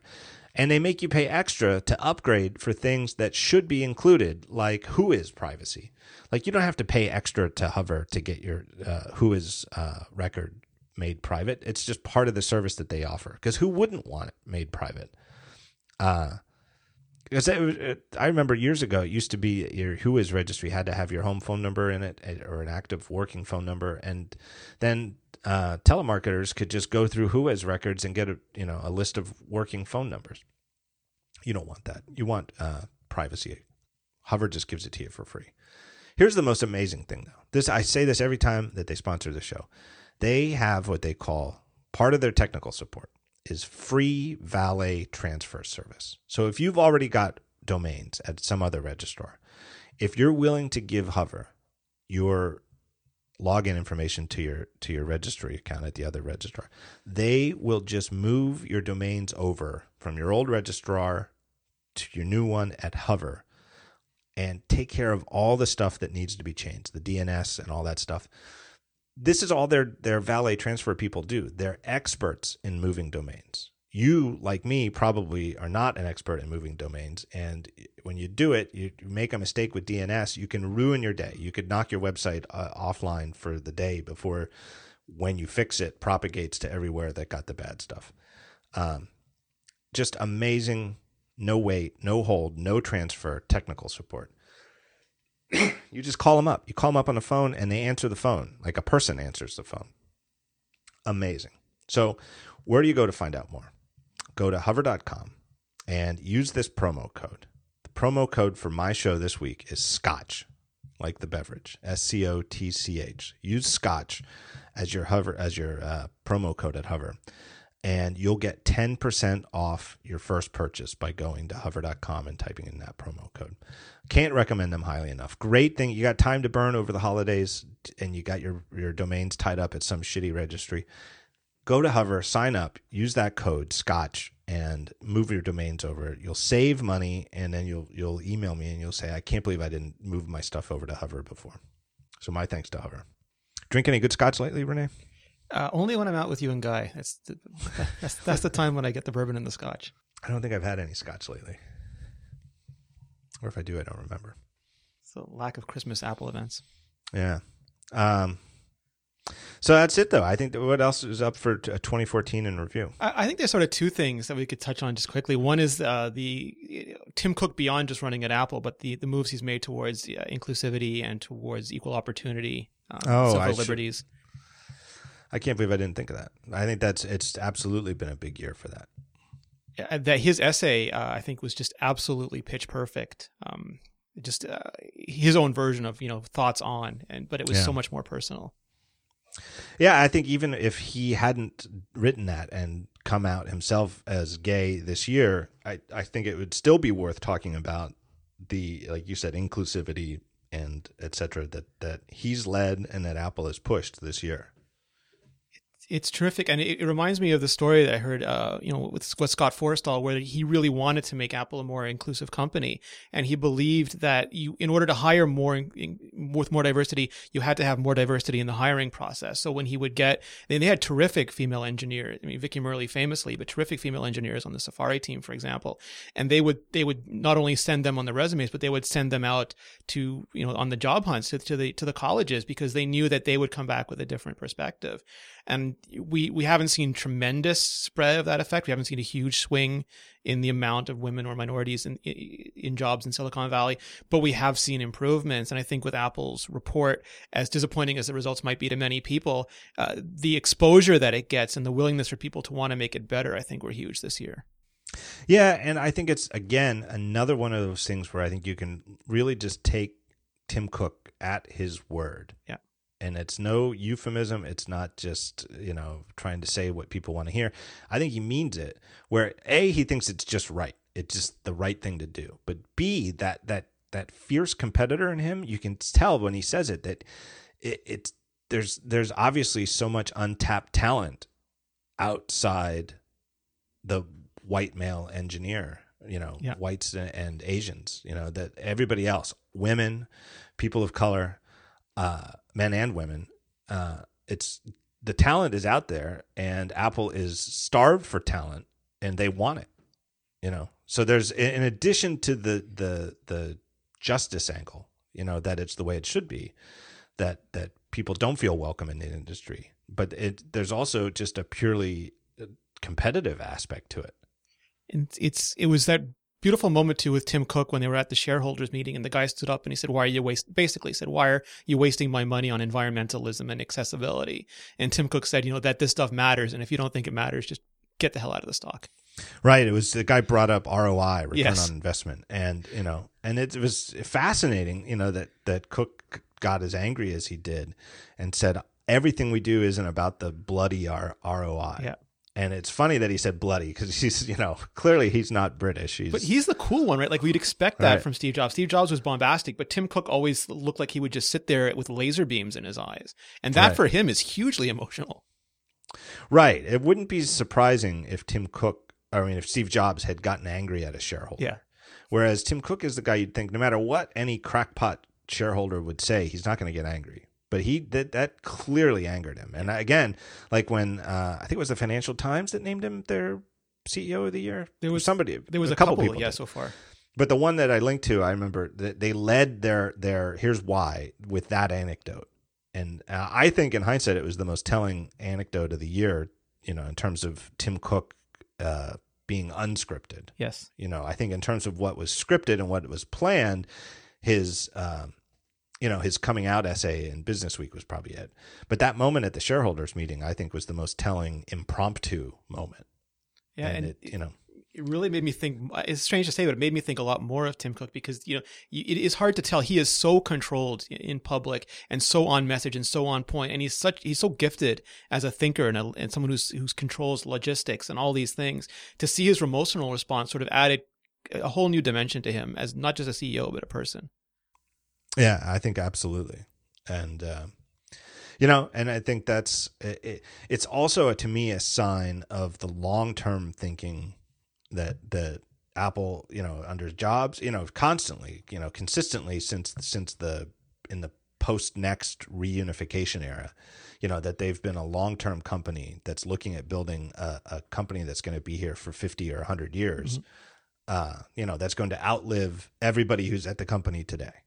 And I really do think that that's what they're looking at, that they're trying to build an institution that's going to still be here when Tim Cook and Phil Schiller and Angela Arendt are all long retired and, frankly, in the grave. Yeah. And how do you do that? Well, you don't do it by sweating the ROI on every single thing you do. Yeah. And it's, the other thing too, and I think it's probably what burned him up is, it's not like Apple, has dipped into low profit margins and that they're still spending money. I think it was in particular with the clean energy for the data centers and spending money on worrying about things like their environmental impact on global warming or climate change, whatever you want to call it, carbon footprint. Yeah, it definitely struck a chord with him. It was a good chord to have been struck. And the whole social equality angle has clearly. I don't think Steve Jobs was against it, but it's Apple is clearly, as a company, is clearly more outspoken about it now than they were under him. Well, Jobs seemed to believe that all that stuff was deeply personal. Charitable donations and support for causes was something that he believed that Apple paying the people could let people spend their own money on, but it wasn't at a corporate level. Where Tim Cook, he took Apple on the Gay Pride Parade. He's put Apple behind equal employment legislation. He's really believed that the power and wealth of Apple can be used for more than just generating more power and wealth. Yeah. Yeah. Absolutely. All right. And what was your second thing? My second thing was I was going to talk about the App Store stuff, but I feel like it's a bit of a downer at the end now. Yeah, maybe we did them in the wrong order. Well, we should still do it. We'll let Whiskers fix it. Okay. Right, with the the Today View widgets, right? That people, in short, it was like Apple introduced these Today View widgets and at WWDC, and then I think they might have even literally said, "We can't wait to see what you guys do with them." Yep. And then they saw what people were doing with them and rejected a whole bunch of the most clever versions of them. I think it was James Thompson's pCalc. Yeah. That was simultaneously being promoted in the App Store with a banner for great new uses of Today View widgets because he added a calculator. So you without even opening the app, right into Today View, if you put the pCalc widget in, you could just do your calculation right there. It was being promoted as a great new widget at the same time that like the review team had contacted him and said, you know what, that's outside the bounds of what we intended to be enabled. Yeah. So you're going to have to submit a new build that takes that out. I mean, it sounds from the outside, it looks absolutely insane. And I think it's worth explaining, not to excuse it, but sort of to explain it. So extensibility is this huge new feature, and everyone is trying to ship iOS 8, and developers are trying to get their apps approved. And app review it's the worst time of the year to work in app review. And they bring in as many people as they can, and they try to get as many apps as possible onto the store. And as soon as an app is approved, and this is all under Phil Schiller's org, that moves to Eddie Q's org, where they have app editorial, and they need to program the entire app store promotion for all that stuff, and all they see is approved. They have no idea what might be going on behind the scenes. It's flagged as approved, it's fine for editorial. And then when things sort of slow down again, people who are higher up in App Store review, who have a lot of ideas about what they believe, they sincerely believe certain things about experience and whether a button will confuse an average user, or whether someone is spending time in Notification Center and they're not supposed to. It's supposed to be a quick conduit. And they care a lot about these things, and they'll flag it, and then it'll get removed, and it won't make any sense, and developers will appeal, and it'll go to a higher level, and it might end up on the executive review committee's desk, and they might say, it's fine, stop worrying about it. I think extensibility was so new that it created a disconnect between what was technically possible and what people who had been in app review, at a slightly higher level for many years thought should be the experience on the system. Yeah, I think that's a very good way to put it. And I think maybe the transmit, it was transmit, right? Yeah. That had the sharing to storage services like Box.net and Dropbox and iCloud Drive. That completely within the they didn't use any non-private or non-public APIs, all public APIs. The sharing sheet itself, the what's it called? Move to? Yeah. Whatever you want to call it. Send to. They don't have any control over. It's part of that whole inter-application communication that enables so many of these continuity features and sharing features. It's one sheet. They can't line item veto certain services. Right, because the system is drawing it, which is why Apple is seemingly opening up and letting you do these things that you couldn't do before. And then they were told you can't do this for iCloud Drive. You can't send anything. You can't send anything that wasn't created in your own app to iCloud Drive, which meant, like you said, because you don't have line item veto on the services that are listed, that you had to take out the whole thing. And now the app couldn't send to anybody, including Dropbox or Box or anybody who Apple doesn't care about. Whereas it almost seemed like it was exactly why they added the send to in the first place, so that you could do things like that. It's again, when you look at it from certain perspective, and I'm not supporting this perspective, but like someone was saying, I understand, is that they don't want the line item veto because they think that there can be disputes within companies that would cause one company to sort of remove a competitor or remove a service, and that's not to the benefit of the user. But the original model on Mac, it's the same. Like Apple made a calculator widget for OS X. They didn't make one for iOS for a variety of reasons, but they thought it wasn't the right experience, so they deliberately didn't make one. Then James Thompson, who's a phenomenal developer, did make one. For iCloud Drive on the Mac, you could put any arbitrary file there, but on iOS, it was sort of understood that you could only put files that you created or edited, because that meant the user knew that they were in your app and was working on them, and they would understand it was in that space. But then something like Transit comes along, which is the quote unquote Steve Jobs unforeseen thing, and it's taken to the level where they can say this isn't what we intended it for it to do, but it's not taken to the level of thinking, well, is it a good thing anyway? Like, should we let it in anyway? So it gets rejected, then it gets appealed, then it gets overturned. And it makes Apple look horrible in the press. It stresses out the developers, and it affects the features that customers believe that they've paid for and have paid for. And it's just not a good outcome for anybody. Yeah, but I do. Yeah. And like you said, though, I think if you want to try to understand why, it's that it's so new. Yeah. And there's so many moving pieces. And, the thing that made, if you understood everything that was going on, the thing that made transmits, and again, transmit wasn't yanked from the App Store. They got a, mostly friendly notification that they were told you need to submit a new build that takes this out, and they couldn't wait forever. I'm sure that at some point Apple would, it's like 2 weeks usually, I think. Yeah. And, it's more or less, take out those lines of code that do this, test your new build and submit it, and we'll do this. I don't think it's any surprise that it was the iOS version that caused the problem. Now, if you understood what was going on, it didn't make any sense, though, because nothing you could do from the iOS version, no file that you could move from transmit to your iCloud drive, you couldn't do the exact same thing on Yosemite. Yep.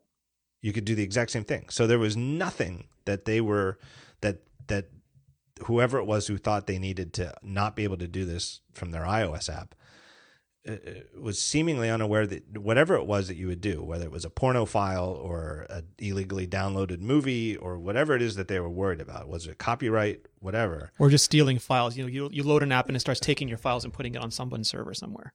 Yes. It was all stuff that you could do right in the Finder in Yosemite. You can put whatever file you want in your iCloud drive, in the same way that the Finder doesn't keep you from moving, a file from any folder anywhere to any other folder.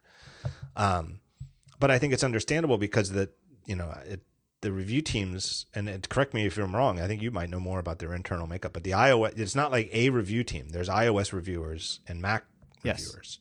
And the iOS reviewers are coming from a years long history of, what's restricted on iOS. Yeah. And moving files that weren't created in app, whatever your app is, to anywhere else has always been forbidden.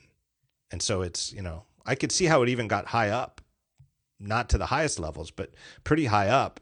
And they thought, no, this has to be against the rules. This isn't something that iOS does. I wrote a piece about this, and one of the things I just wanted to help people understand is that when you say like Apple rejected it, Apple has these same discussions. Like if you listen to ATP or you listen to the talk show, that's the discussion that's happening inside Apple as well. And there's people advocating very strongly that these things should be allowed. And there's people advocating saying this button here is going to confuse somebody. They'll press it, they'll suddenly be an app, they won't know where they are. And they're not modeling it for me or you or Marco or John or somebody. They're marketing it for our parents and our non-sophisticated tech-using relatives. And there are some people who are deeply, deeply concerned that they have a very sensible, understandable experience. Now, you could argue that widgets and extensibility in general is a pretty nerdy feature, and anyone using it probably knows what they're doing. And I think that's the argument that's winning out now. But it really is these sorts of discussions.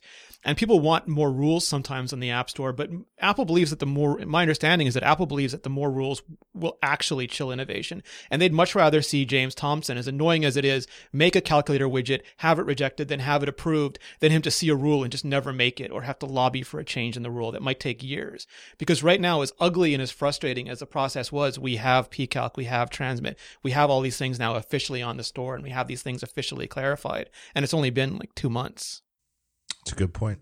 Yeah, I would like to see, and I wrote a thing about this, but I think it would be great for everybody if there was a public-facing vice president of App Store. There is, there are really good directors of App Stores. There's really good people in both Schiller and Q's org, but they're split over all these different organizations. And much like software development accelerated under Federighi and stores are accelerating under Angela Ahrendts, I think if there was somebody whose only job it was to make a fantastic experience on the App Store, whether it's making review better, whether it's adding sloppy search finally to the App Store, but just someone who all he had to do was wake up every day and make developers and customers super happy, I think that would improve the situation for everybody. What's the word? There's a word like newspapers sometimes have them. Ombudsmans. Ombudsman. That's I was thinking the New York Times doesn't call him an ombudsman. They call the public editor. Yeah. Only my understanding of why is that for decades they rejected having an ombudsman, and then when they finally added an ombudsman, they didn't want to say, okay, now we have an ombudsman. They just called their ombudsman the public editor. But the idea of the ombudsman is that at a newspaper, for example, the ombudsman is independent and doesn't report to the editor in chief of the newspaper. And so a reader who has a problem with, let's say, and some sort of bias in the coverage of anything can go to the ombudsman, and the ombudsman can conduct like an independent review. I would love to see Apple have an App Store ombudsman. Yeah. I think the way to do it would be to write a blog and have a blog, so it's not like anybody could create an ombudsman issue. The ombudsman would still get to choose what they wrote about, but that they could look at something like pCalc or Transmit and, not just like when I write about it or you write about it and kind of make a stink and hope somebody at Apple reads our sites and does something about it. But before going public with it, the ombudsman could go inside and go to somebody and do the research and maybe get it clarified without the stink. Yeah. Sort of de-escalate it before it hits the media and the executives. Yeah, but then the ombudsman, as somebody inside Apple, could then write a post that maybe explains what Apple is thinking. And again, without making new rules and creating an ever more complicated set of guidelines for the App Store, at least sort of explain in plain English, here's the sort of things that are okay in a Today View widget, and here's the sort of things that aren't. And I think that's a really good idea because, we're friends with a lot of people who make productivity and creativity apps, and that's where this is a problem. The people making Clash of Clans and Candy Crush and all the people who are making the billions of dollars on the App Store, there's no uncertainty for them. There's no problem with app review for them. They're all fine. Right. I'm sure it never occurred to the developer to make a version of Crossy Road that runs as a Today View widget. And those are the easy problems. It's the ones that are more black and the ones that are more shades of gray that have these problems. And the other argument that it's killing innovation. I've had Android devices for 4 or 5 years. They have a much easier review process than Apple does, and I've not seen the groundbreaking, platform making sort of future apps arrive on Android any faster because of that than iOS. And it's easy to say maybe Android sucks and that's why it doesn't happen, but it's also possible that Apple does add background tasks and they do add extensibility, and they do add the features that they need to add to give developers sort of the tools that they need to make these sorts of apps. And it's possible that things like Workflow and Uber get made regardless of what App Review does, because those things, as cool as they are, they don't come across anywhere near the lines that Apple draws. Well, on the other hand, though, I do think, to take a devil's advocate position, we do have a far richer variety of outside the bounds of the stock factory OS productivity software on Mac than we do iOS. Yes. The difference is that iOS is starting with this foundation of, we, Apple, are promising you that nothing you install from the App Store is going to do something like run away in the background or, be hard to uninstall if you don't like it, whereas the risks you take on the Mac of allowing anything and everything that you can download outside the App Store is that you have utilities that can be hard to uninstall. I tried to uninstall BlackBerry Connect and it was a nightmare. It's always, I think it's less of a problem than it used to be, but it's always been a problem, and that you might add uncertainty. And if you feel like, like a non-technical user, like we know that if the fan's running on your computer and you don't think it should be, you can go to Activity Monitor or up there to the battery menu, and it'll tell you, in recent versions, which app is using excessive power. But it can be confusing to a typical user. They don't know to do those things. And what if it's some app that they've never heard of because it's, the helper app for another app. It's a faceless background app that doesn't even show up in their dock. Well, then what do? iOS has this promise of you're never going to have to worry about those things. And, part of that promise, it only happens if everything goes through an App Store review process. Which is why to install a keyboard, you got to download an app. And even though that app does absolutely nothing once you've downloaded it, and if you delete it, the keyboard goes away, it's still the same mechanism to deliver all the new features that they're adding. It's an interesting problem to solve. And I think, I use pCalc, the widget, all the time. Sorry, James, I barely launch pCalc anymore because the widget is just enough almost all the time. And I use drafts and I use transmit and I love all these features. And I'm happy that Apple reversed the stuff. I just think that it's worth breaking down the process that happens, because the more you understand it. Did drafts get everything back? Yes. Well, I wasn't aware of that. I knew that they had some, the same type of issues. Yeah. Well, that's good to know. The only thing that was rejected outright was the app launcher, because Apple really doesn't believe that other things should launch apps. And the guy who tried, there was a rule that says you couldn't have keyboards in widgets. So the guy basically drew his own instead of invoking the built-in one, and that was still rejected. Yeah, I think it comes down to I forget what I was arguing earlier, where you have to err on one side or the other. Yeah. And that, at least with iOS, Apple's going to continue to err on this side of being a little too strict. And, the side effect of that, like the benefit of that is that abusive software is less likely to slip through. Yeah. The downside to it is, like you said, sometimes it's going to take some ugly airing of dirty laundry, public airing of dirty laundry, to get it sufficiently, looked at by a high enough level person. And I think, I don't want to call it a problem, but I think the sign of the change is that, Craig Federighi, he skews more towards geeky than Scott Forstall did. I mean, it was hard to get AirDrop on the iPhone, and now we have extensibility and continuity. And App Store review hasn't changed the way software development has changed. They're still very much the organization they were back in the Forstall era, and there's going to be some tension until that's worked out. As we get geekier features, we're gonna. The iPhone was not made for geeks. It was made for mainstream people. It was a smartphone that everybody could use, but geeks loved it as well. And now it's becoming a phone that works great for geeks because of these features. And I think app review is going to have to evolve the way software has. Yeah, totally agree. All right, I think that's our catches up. I think that's our year in review. Good year. Yeah, it was. Excited about next year? I can't wait. Everything from the Apple Watch to the theoretically larger iPad to the new features we'll see with it, and iOS 9. I think it's going to be a great year. I think one thing is for sure. I think one thing if we look back a year from now on 2015, I think the first half of 2015 is going to be a lot more interesting than the first half of 2014. Yeah, it's going to harken back, I think, to the first year. I wouldn't be surprised if the first part of 2015 is very similar to the first part of 2010, and the iWatch is similar to the launch of the original iPad. Yeah, I do. Because just off the top of my head, I expect both a bigger iPad and the watch in the first half. Yeah, maybe whether they come at the same event or not, I don't know. But I think they're both coming. Sort of before March, April-ish. I just don't know if the Apple TV will come with them or if that's still in the garage. You know what? Honestly, no idea. Wouldn't be surprised. It would be huge if they did all three in the first half. That would be almost unprecedented. And it just not to try to err on the side of getting too excited, but it would kind of make sense in the context of Tim Cook's previous. Maybe overpromising of what they were going to deliver in 2014, that some of these things, maybe got bumped, Apple Pay and Apple Watch count as the plural new product categories.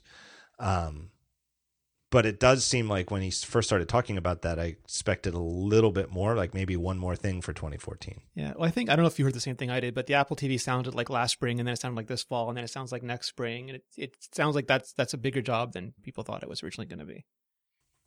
Yeah, I definitely heard back at June in WWDC that it was maybe originally thought that it would come out before the end of 2014, but even back at June, it was no way. Yeah. It's not even feasible for it to be a 2014 thing. And good. I'm happy if I liked it when Apple had products spread across the year. I find everything coming in fall just quite a lot to deal with. Yeah, well, and the other thing too that I think made it impossible, and it's not even to get into any details of it, but it's just the simple fact that if it doesn't ship by October, it doesn't ship that year. Yes. That November and December don't count because they can't. They're just too late for the holiday season. Yeah, absolutely. That if it can't be announced in October, it doesn't get announced till 2015, and if it doesn't get announced in 2015, it's probably more like February than January. Yeah, and we'd start to see signs already. I mean, if any of those products were like January, February, we'd start seeing things moving. Yeah, like November, December, January. Not that Apple doesn't get work done, but products don't get slated for release in those months. All right, Rene, more people can find out more, see your great work at iMore, of course, imore.com. What are your podcasts? List your podcasts. I have Debug with Guy English. We talk to developers about developy stuff. And then I have Vector with Guy English, Dave Wiskus, and Georgia Dow. We talk about the intersection of technology and humanity. And I do Iterate with Mark Edwards and Seth Clifford, which is designer-oriented stuff. Who do you think is going to record more podcast episodes in 2015, you or Jason Snell? It's neck and neck, but I love that. Or maybe Mike Hurley. I mean, it's becoming a bit of a joke, I guess. They're all good shows. You're prolific. Here's why I like having you on this show, because I feel like on your regular shows you defer to your guests, and sometimes I forget that you're even there. I'm like, where'd Rene go? I'd like to hear Rene pipe in. You are so deferential. I like having you here and letting you go off because, man, you really know your shit. Oh, thank you. I really appreciate that. All right. Well, thanks to you, and go check out Rene's shows and go read iMore. Thank you, John. All right, I'm hitting stop.